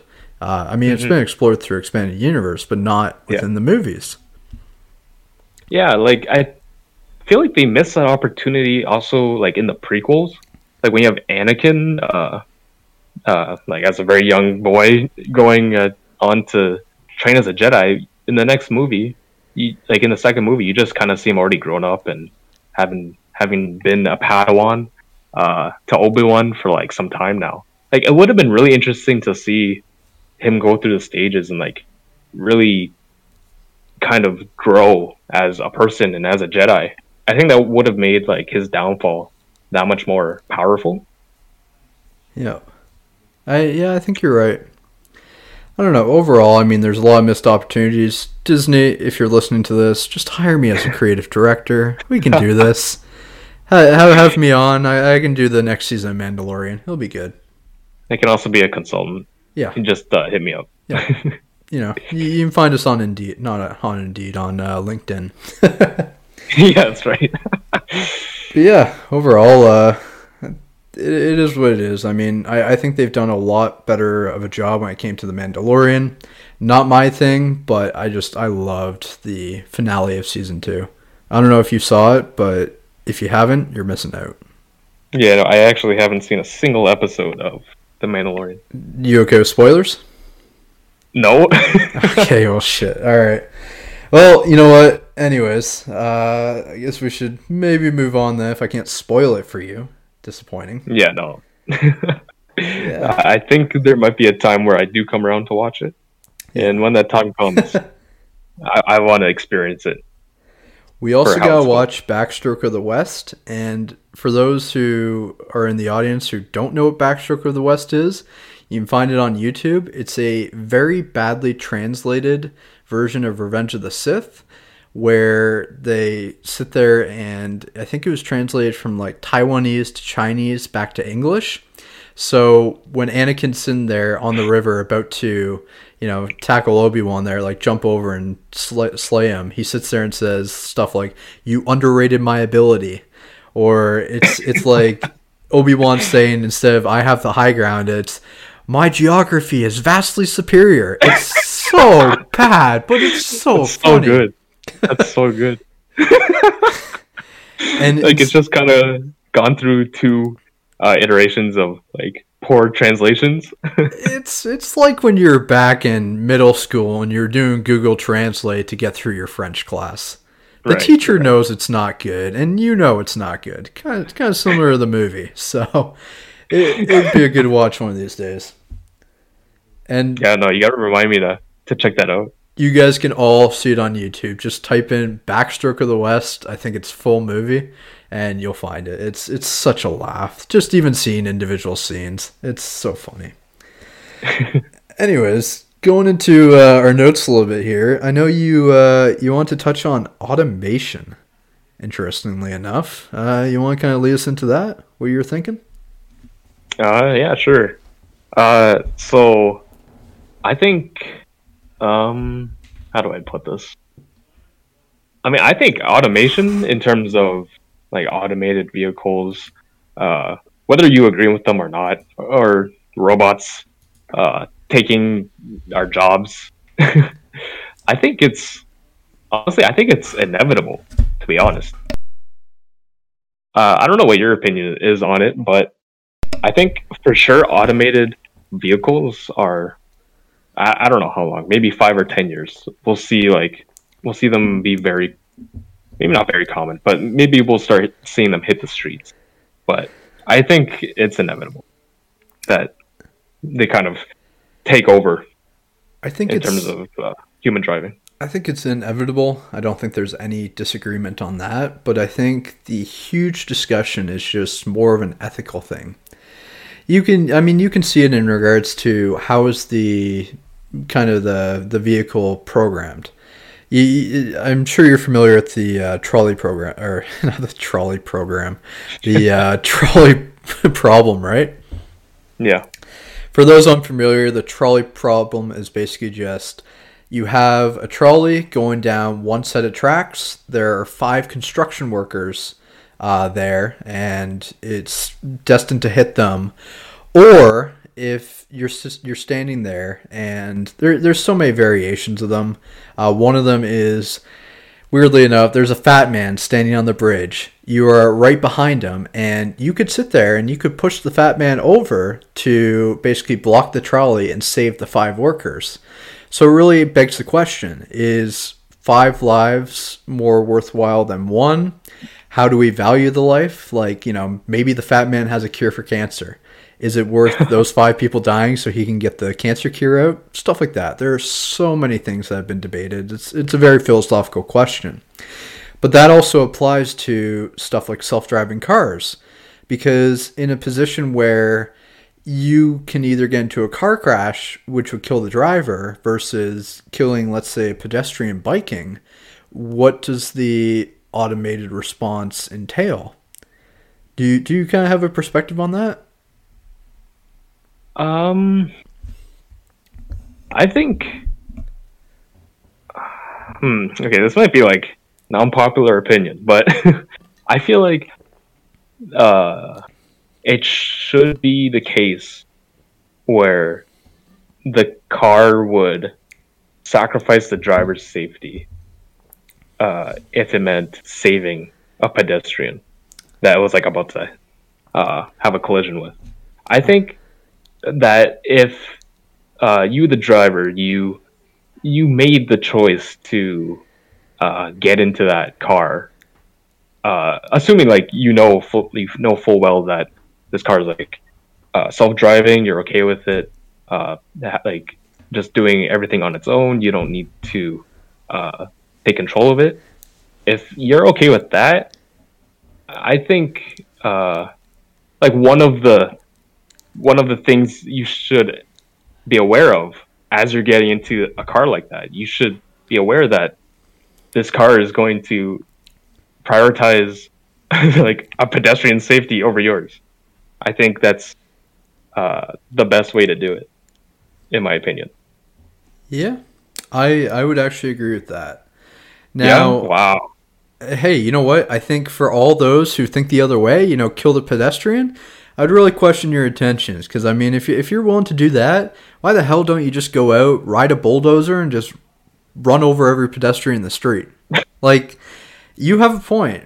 If you're getting into that car, you should take responsibility in a way. And I think kind of the bigger, I mean, obviously we could go through this over and over. Like, what if it was 5 pedestrians? What if there was a family of 4 in the car? Stuff like that, right? Yeah. But I think maybe the bigger question here, besides that, is, I mean, if we do have a scenario like this, how does that impact everything else? Because you look at something like the birth of cell phones, just smartphones particularly, and computers, like just, I mean, hell, we're running terabyte hard drives, or we can, we have optic cables now for internet and everything. Everything is getting, obviously, as time goes on, obviously technology progresses. But the original idea, at least to the best of my knowledge, is the idea that, when we have these, automated machines, when we have, these jumps in technology, it'll be less work for us. But in reality, now we're seeing a time where if you don't respond to an email in 10 minutes, it's bad. You should be, on your phone checking emails for work and stuff like that. It seems like what was supposed to create less work for us really just results in us having to do more and be more like in tune with work and around the clock and everything like that, right? So is automation a good thing for us, or is it a bad thing? Like if we have automated like self-driving cars, I would love that, because I could get an extra 2 hours of sleep if I have to commute. I don't know about 2 hours, maybe like an hour, or I could do some schoolwork on the way to school or something. But if we start to use these resources, is it going to be the type of thing where it's like, oh, well, you know what? Hey, you can work in your car on your way to work. Get to work, continue to work, and then work on your way home. Is that going to be the result? I think that's definitely a possibility, but you can't. I don't think you can blame that on automation. Like, you really have to. I don't know. I'm not. I don't really know what I'm saying here. Go ahead. I have to process my thoughts, but like you can't. Like, if you have this life-changing technology that benefits, that I would argue benefits humanity and society, you can't blame that for having to be on your phone all the time answering emails for work. Like, if it comes to that point, it's really, you have to start blaming how I guess society operates. Like, Yeah. like, there are boundaries where if you're off the clock, I guess it depends on your job. But if you're off the clock, say you have a 9 to 5 job, if it's like 8:30, you're not expected to work at that time. At least you shouldn't be expected to work at that time. You should be expected to work whenever you agreed with your employer, when you clock in, when you clock out. So I think if that problem ever comes to be where we're just always on our phones, always working all the time, that is really a fundamental problem in how we set boundaries, I guess, for working. If you're an employee, that's not really a issue with the automation, with the technology, I think. You know what I mean? I think it's not a direct problem with automation, but I think it begs the question of what are the consequences of automation? I mean, it's like right now, I have a father who works in the beverage industry, and he works with a lot of people around the world, and he's only clocked in for 40 hours, right? 40 hours a week, gets paid salary. But he probably works 60 hours a week, 70 hours a week, and it doesn't make a difference. I mean, he's not getting paid more, but he's expected to hit those deadlines. So even if you do have like a typical 9 to 5, you're still expected to finish these projects. I have a friend who she works a 9 to 5, but she probably spends 10 to 12 hours a day doing her work just because she needs to hit those deadlines. And if she doesn't, I mean, even though, you know what, she's still just working the hours that she's there for, it'll still probably have negative consequences, right? So I do agree with what you're saying in regards to it's not a direct problem of automation, but I do think that we need to think of the consequences of it, if you get what I'm saying, Okay. right? I get what you're saying, but it sounds like automation is just revealing the underlying problems that already exist, like completely independent of automation. Okay. Like, if, say, like, automation just wasn't in the question, if your dad is has to work 60 hours a week but only gets paid for 40, it seems like an underlying problem with like whoever like is his boss, his manager or supervisor. It seems like they're overworking their workers. Like, to me, that seems like the root of the problem right there. I agree with you, but I mean, like, my whole point here is that it's the consequences that have to be accepted. Because, I mean, it does spark kind of an understanding of the underlying issue. But if we take it elsewhere, like, let's say something that we already have, look at social media. Something that has brought us together, connected us, made it so, hell, I have cousins down in Finland. Now I can text them and I don't have to, go over to see them. I mean, that's more of an extreme example.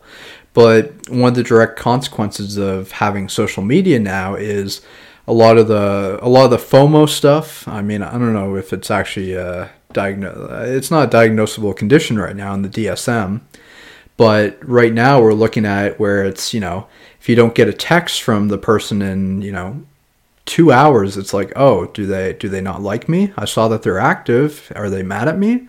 Oh, they responded with a period at the end. Is this them being mad and showing that, I've done something wrong? And that has a lot of mental health repercussions, right? So even though it's not a direct result of the technology itself, those are still some of the consequences that come along with it, which I think need to be factored in the discussion of, is this good/bad? Because obviously, we could discuss just the direct purpose, but I think we would be, kind of blind to not acknowledge all this other stuff that comes along with it, right? I guess I see what you're saying, but no, yeah, I agree. Like, we definitely have to consider the consequences that come with this new technology that didn't exist before. But I mean, I feel like those problems are like exist anyway, right? Mm-hmm. I mean, maybe this is. I think this is just the process of how like society just improves and gets better. Like, if you have this technology reveal some underlying problem, then it kind of puts a spotlight on that problem, right? And instead of like getting pushed under the rug, it's gotten a lot more attention. And with that, you just get more. You might get more support in terms of trying to solve that problem. So it kind of creates an awareness then, is what you're saying, right? Yeah, exactly. Yeah, that's what I'm trying to say. Yeah, so I certainly get what you're saying. I think maybe we have different opinions on that then. I guess maybe one of the other points I want to talk about when it comes to automation, I know we're staying a little more away from the technological side of it, like, I guess we could discuss, like our AI gonna, take over the world, stuff like that, and, kill humanity, like turn against us, whatever. That's been discussed time and time again.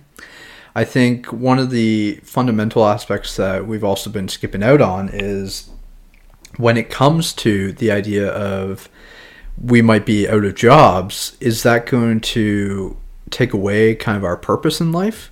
Because, a lot of people, whether they acknowledge it or not, I won't say everyone, because obviously, if you're sitting there working at Walmart 8 hours a day, like checking out customers, I don't think you take a lot of fulfillment from your job. But if we lose jobs and kind of having to put an effort in for our survival, is our quality of life going to go down? What's your stance on that? I would argue, like, if anything, okay, maybe not if anything, but the overall progression would be that the quality of life goes up. That's what I would argue. Like, maybe not if you might be like some specific problems here and there, some specific outliers, but I think the overall consequence of having new technology and stuff like that is improving the quality of life. So, but then you bring up AI taking over the world and killing humans. I don't know. I actually have no idea if that is plausible or not. Maybe it could be, because like there's some machine learning stuff that like even the programmers, they don't know how it works. Yeah. Which seems kind of scary, right? It's kind of like alive on its own. It just does its own thing, and like we don't even know how it does it. Hey. So that's an interesting point you bring up. But I think if we were in the position where technology was so advanced that everyone just didn't have to work anymore, I think that's an overall improvement. I mean, you say, do we lose the meaning of life if we don't work? I mean, that seems kind of it's not really like. I would argue no, because I mean, not to get into like the meaning of life and that kind of stuff, but if you want to do something fulfilling, then like if you wanted to like paint a picture or write a song or create like a mobile app, whatever. If you want to write a book, anything like that. Like, if anything, the technology frees you up from having to work so that you can pursue those kinds of things.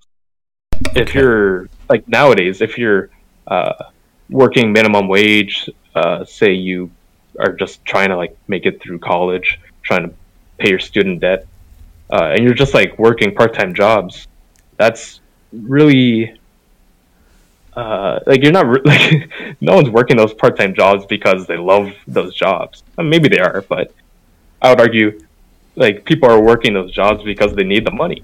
Yeah. And so like if you wanted to do something fulfilling, it's not the work that like you don't necessarily get it out from work is what I'm trying to say. Okay. But the things you touched on is maybe you want to paint a picture or maybe you want to write a song. But the thing that you don't really acknowledge here is there's already been some forms of automation in that regard. We're now getting computer generated music and stuff like that. And we've cut it down to quite a bit of science when it comes, especially when it comes to creating music. We all know like the idea of, people get hyped when, this sounds so cringy saying it, but people get hyped when the bass drops. We've come to acknowledge like, what hypes people up and what people like in music to the point where songs are being artificially created. I mean, you even have, what's the band? It's for, maybe this is a bad example, but the Four Robots. Do you know what I'm talking about? I have no idea what you're talking about. Oh my lord. I'll figure it out. But the point is we're getting to a point where even creative endeavors can become automized. So what happens when they become completely automated? It's not going to be the type of thing where, robots can create these songs, therefore I can't. But if they can do it better, then is there really a lot of meaning to what we're doing? Like, if I create a song and it sucks and no one likes it, and I sit there and I see a robot, create a different song and people are going crazy over it, how does that affect your fulfillment? I mean, wouldn't you feel the same way if you create a song and like no one's really liking it, but then you see this famous artist who's created like this another hit, like, or are you saying because it's a robot? Like, yeah, I'm saying because it's automation, because it doesn't have that human spirit. Because the song can be broken down into ones and zeros versus your own creative integrity. That's a really philosophical question. It's true. I mean, you're more of a casual musician. You've made music before, so I mean, there's a point there, is there not? How would you feel if you created a song, maybe a couple people like it, but you see someone else, or rather some AI make a song and it's a hit? How would that make you feel? I mean, it wouldn't make me feel too much different if it were just some famous artist that, I mean, I'm talking like personally, like someone else might feel differently. But to me, like, it doesn't really matter. Like, it doesn't discourage me if that's what you're trying, if that's what you're trying to say. It doesn't discourage me, like, as a songwriter or as an artist, if just like a robot does better than me, I guess. Okay. Fair enough. I think it's a personal opinion. Like, I'm not, as you said, like, I'm a casual musician. I don't really write too many songs, if any. You wrote a few in your past, though, right? Like, what was it, Andy's Town Pool or something? No, I wasn't responsible for the songwriting, All right. but yeah, like I see what you're saying. All right. So I guess you've made a little bit of a point there. I guess you kind of got to relate back to I guess the Beth Harmon approach of is it for the fame, the fortune, or the love of what you're doing? So Yeah, that's because right. I mean there is no defined point in life. In reality, life is pointless, but we create meaning in such different things that we find our own meaning and fulfillment. Right. Yeah, that's a So good way of putting it. yeah. I mean, speaking of that, you kind of have your own life purpose now, Mister Electrical Engineer in Training. Now, no, That's a funny way of putting it. one of the themes we try and keep consistent here on the Graves Cast is you know what, I don't know what I want to do with my life. I'm currently taking a degree in psychology, but I had that romanticized view of I'm going to go get my bachelor's degree, then my master's, then my PhD, and then I'm going to become a therapist. And then I came to understand, you know what? It's kind of depressing. You know what? I don't know if I have the mental fortitude to kind of listen to people's problems and not be impacted by that. I mean, it's such a mix between you really have to create the barrier between a professional and a personal kind of relationship, right? And I don't think I'm someone who can do that. So I'm kind of looking for I guess other avenues in life, and so I kind of want to get a sense of what made you want to pursue electrical engineering, kind of what your plans are for the future. Yeah, so I mean, I'd say, I mean, I guess I had a natural curiosity for just tinkering and taking apart electronic devices. Like in high school, I'd just, you know, take apart my video game controller, or even just as simple as like replacing the battery in my cell phone and my smartphone. Like I found that pretty interesting. Just being able to see uh, kind of what goes into making these kind of consumer products, the circuit boards inside them, all the components. It really intrigued me, and yeah, I'd say that's definitely what got me interested in the electrical side.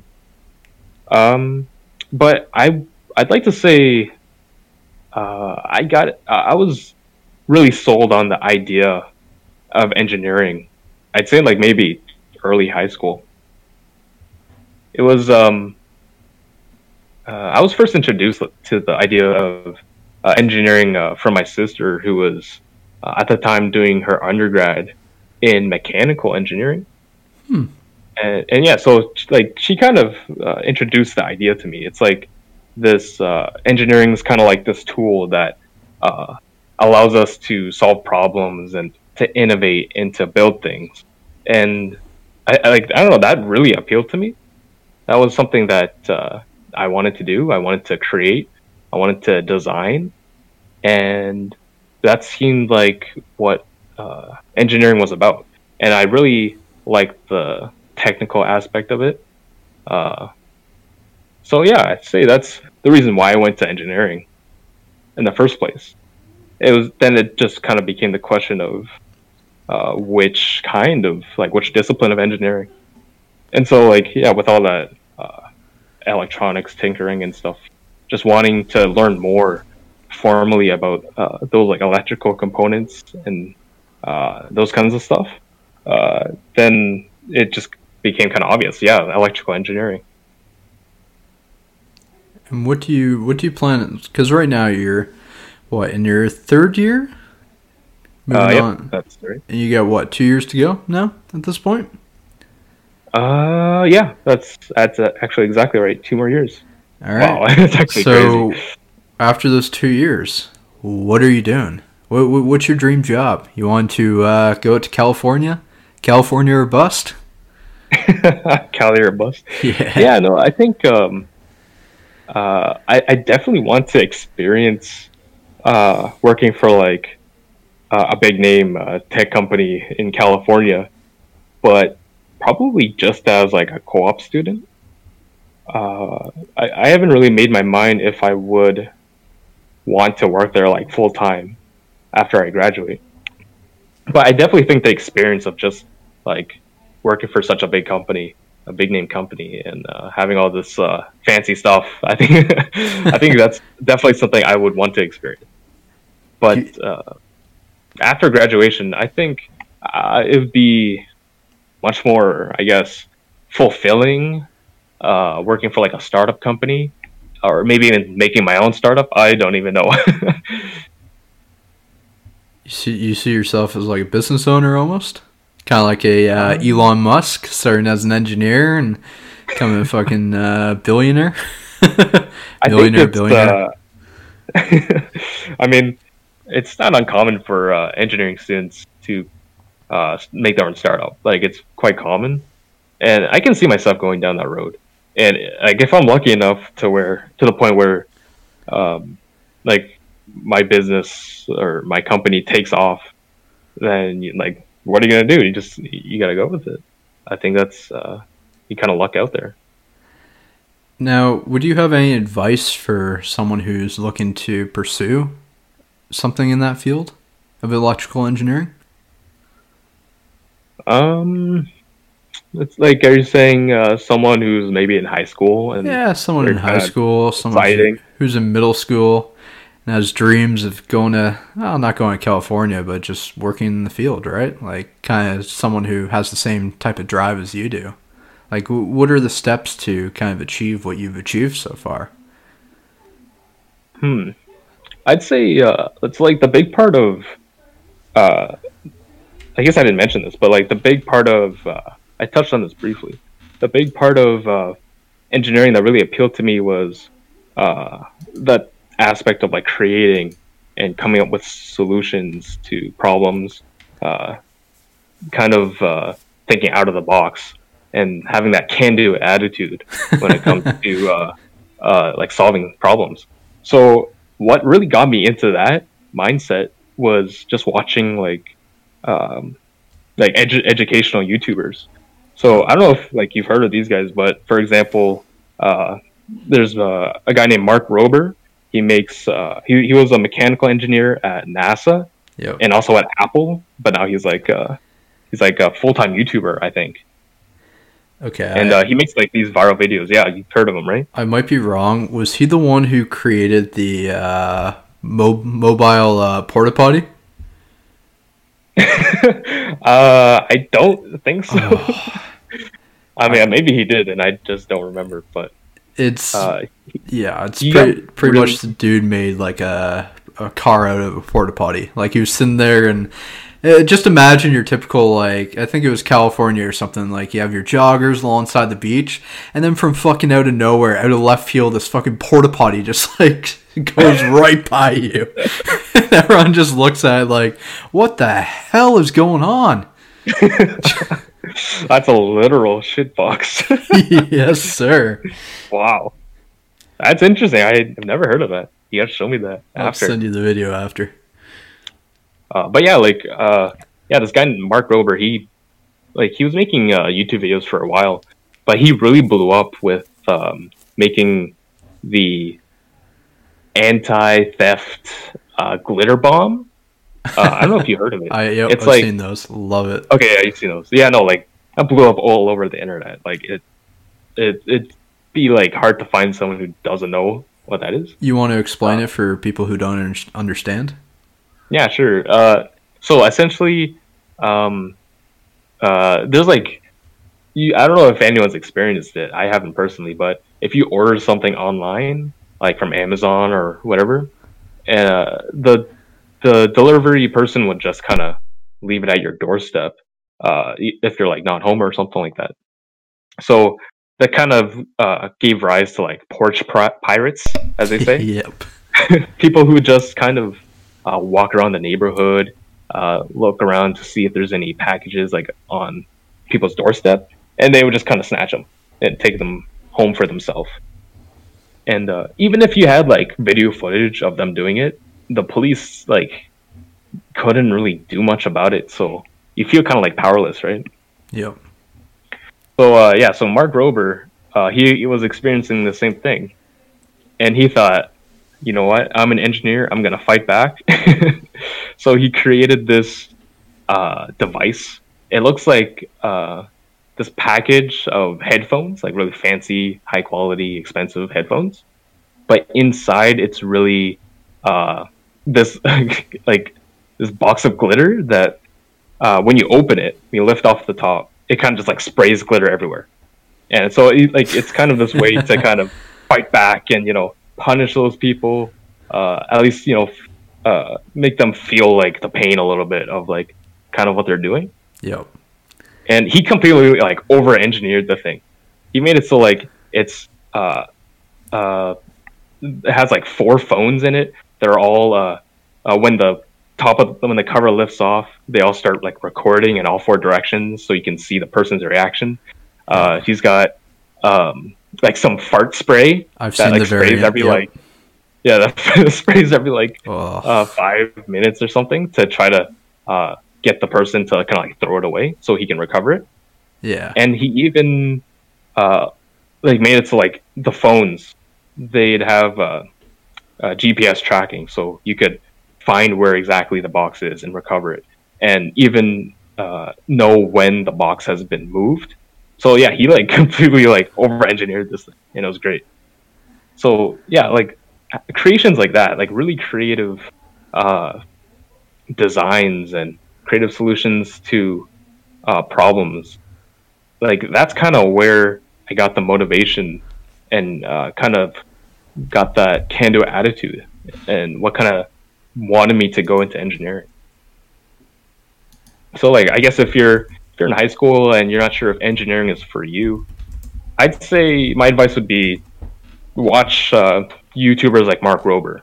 Another guy is Smarter Every Day, who does a lot of educational videos, and you learn so much from his videos in terms of like physics, technology, stuff like that, and just everyday stuff.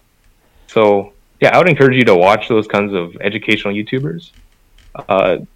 If you think if you'd be interested in doing technical work, the technical work that goes into making these projects, then I think engineering might be a pathway you should consider. Yeah, I'd say you've made quite the case for it. Does this mean like maybe down the road we could see like a Chung and Sons fucking glitter bomb firm or something? New startup? Maybe. I mean, Mark Rober might like sue me for taking his idea. Well, maybe I can start a company with Mark Rober. I don't know. It's just more of a inspiration, right? Like, and they do always say imitation is the sincerest form of flattery. So maybe you wouldn't get sued. Maybe you can tell that to his copyright lawyers. Well, you need to hire your own lawyer, right? So yeah, that's true. I'm sure you can find someone.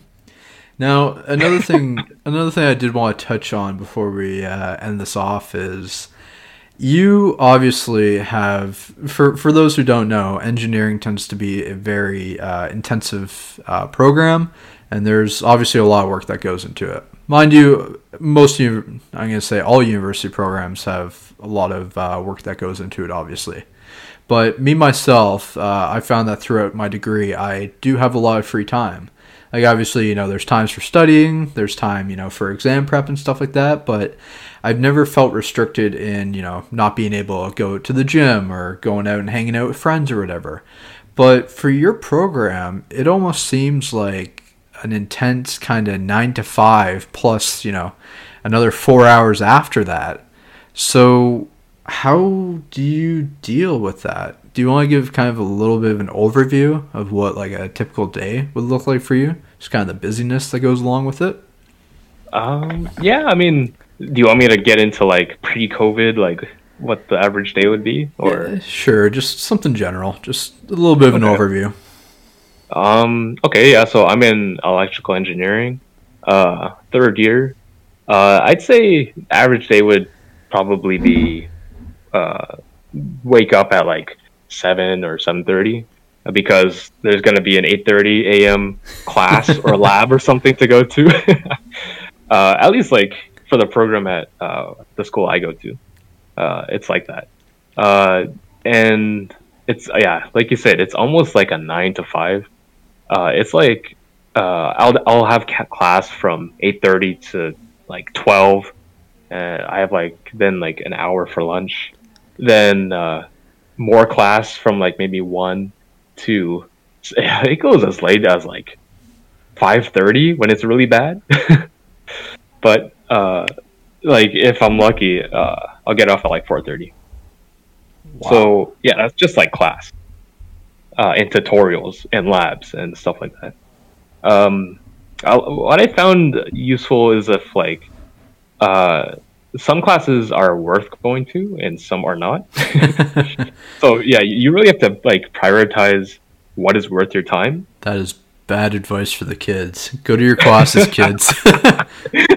Don't be that grade 10 who sits there and is like, you know what? Fuck it. I don't need science. I don't need biology. I don't need English. I'm gonna drop out of school and work at Walmart, making a whole like $500 a week. Woohoo!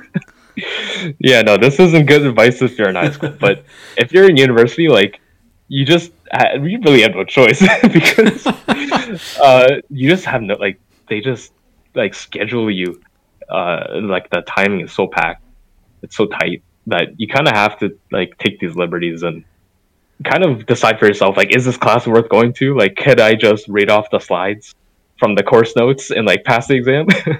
Like, you kind of have to take that into account. But I wouldn't start skipping classes until like after midterms to at least know what the class is like.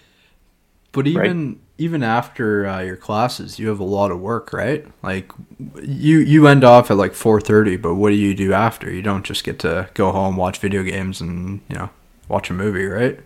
Yeah. I mean, I wish it was like that.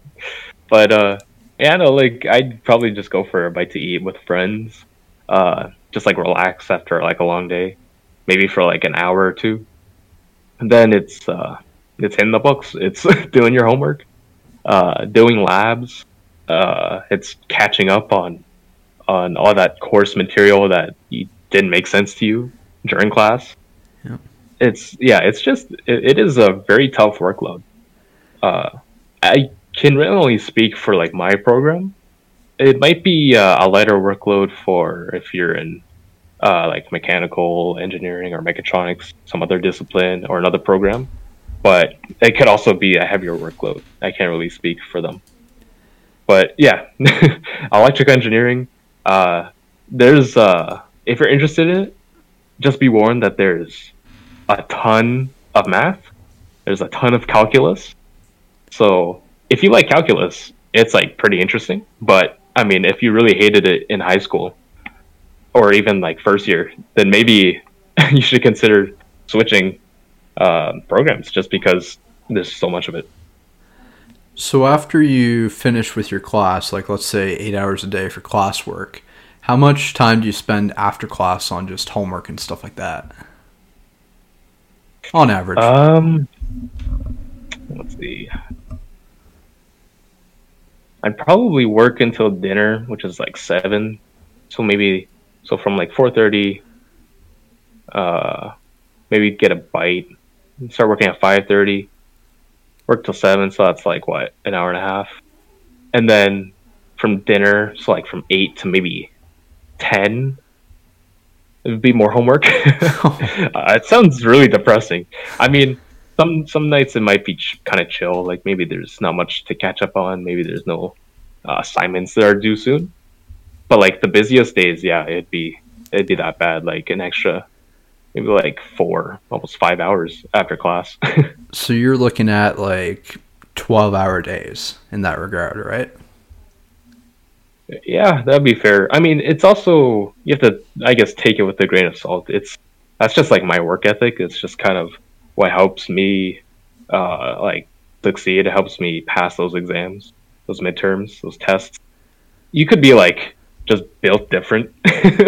You could be skipping all your classes. You could just be doing the bare minimum, like just handing in those mandatory assignments. but you could still be like probably doing better than me if you're just that if you're just built different like that.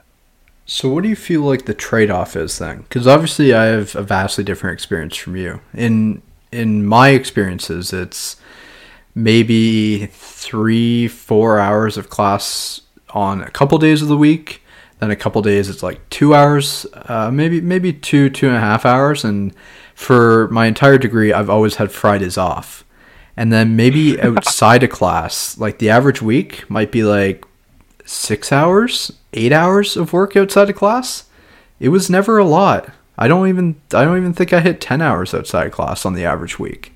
So I had a lot more free time. This isn't to make you feel jealous and to the audience. It's just diversity of experience. But do you feel like that trade-off is worth it? Do you feel like, the foundation that you're getting, the degree, like degree-wise, do you feel like that sacrifice is worth it when it comes to, like, let's say your social life or pursuing hobbies?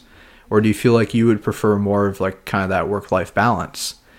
I guess essentially what I'm asking is it worth it to, have to put in all that effort to then eventually get the degree and then, you get into the working world, right?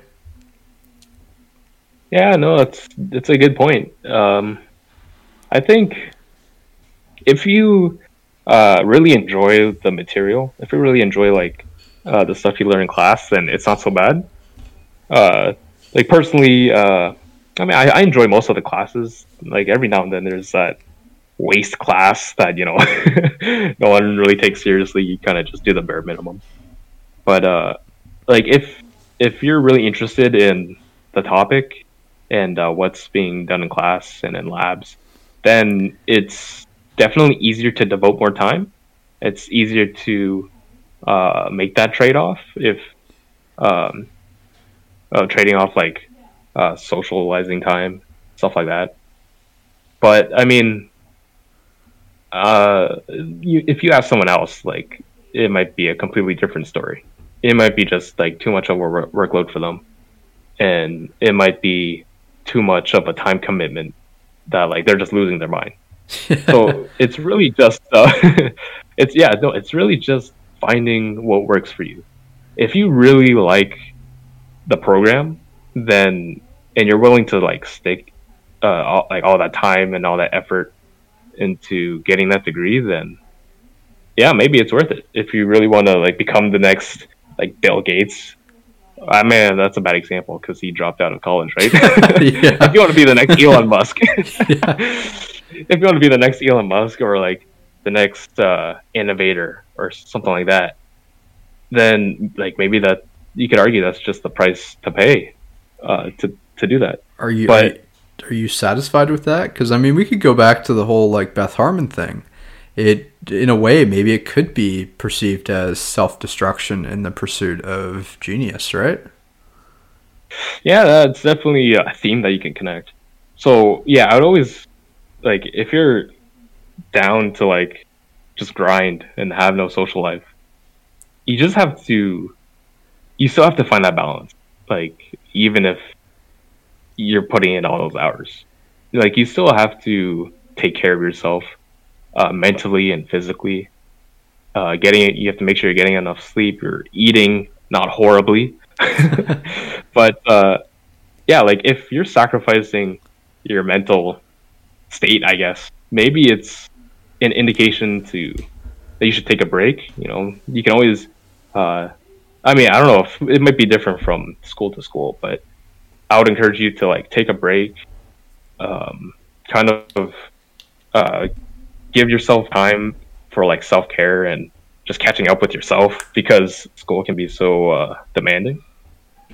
But if it feels like you can't be doing this for like the next like 4 years or however long your degree is, or even like depending on what the job is like, if you can't see yourself doing this for like the next like the rest of your life, then maybe it's like maybe you should consider like switching or looking into a different program or something like that, different career path. Yeah, definitely helped someone out with that as well. She was in engineering and she felt so much stress from it. It was really affecting her mental state. So she actually switched over to law, and she literally, it was astounding. From one semester, I saw her, she was horribly kind of unsatisfied with her schooling life and everything. And, every time I saw her, she was exhausted. But then she switched programs, and the next semester, she was the happiest I'd ever seen her. She was upbeat. She was loving life. So it really comes down to personal choice, right? Yeah, I definitely agree with that. And, people, like, if you're in high school, like, I'm sure you hear, maybe from your parents or from teachers or whatever, you hear, like, oh, you got to figure it all out. You got to know. Do you know what you're doing for the rest of your life? Do you know what you're going to university or college for, or do you know what job you're going to do after high school? You're 16, but you have to plan out the next 80 years. Yeah, like, oh man, that's just totally bizarre to me. Like, you shouldn't. It's such a high expectation to have of someone who's only like a quarter of their life in, maybe even less, right? I mean, so think of the maturity difference of someone who's like getting out of high school at, 17 and being like 21 or something, or 22. You just have such a different perception of life at that point. Yeah, it's true. Like, that's definitely, like, at least for me, it's definitely that time period from 16 to like where I am now, which is like going on to 21. That's like probably the most, I guess, formative years. I mean, like, I really changed as a person, like in that 5-year span. Yeah. But like, I think at that age, like, it's really that age where you should be experimenting and trying new things and seeing what works, what doesn't, seeing what you like, what you don't like. Like, this is the time where it's okay to fail because you have so much time ahead of you.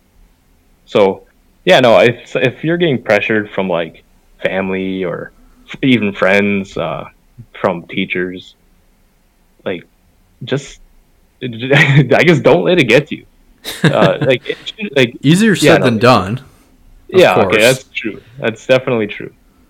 But they're not living your life, right? So you ultimately have to take that step and kind of take control of what you want to do. And if you don't know, that's fine. But you got to try to find out, I guess. But I mean, there's no rush. In the end, you're in this world for yourself, and you got to do what's best for you. Find out really what works for you. Don't let anyone tell you differently. So I think that's probably a good place to wrap it up. Thank you for coming on the podcast. I honestly think that was very insightful when it came to what you've spoke about when it comes to your experiences, tips for other people, because obviously everyone's experiences will vary.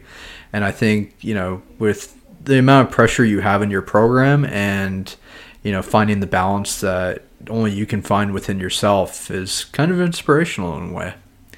So it was really good to get your story out. Do you have any thanks for having me. Closing comments before you leave? I think I expressed all my points there. Thanks for having me on the podcast. It's been fun. This is my first time recording a podcast, so this is a pretty interesting new experience, and it was pretty good. It's my second time, so we're all learning this together. Do you have anything you'd like to shout out, or anything you'd like to plug before you go? Oh, man. Wow, I'm really not used to this. I don't really have anything, to be honest. I mean, just keep doing you, I guess.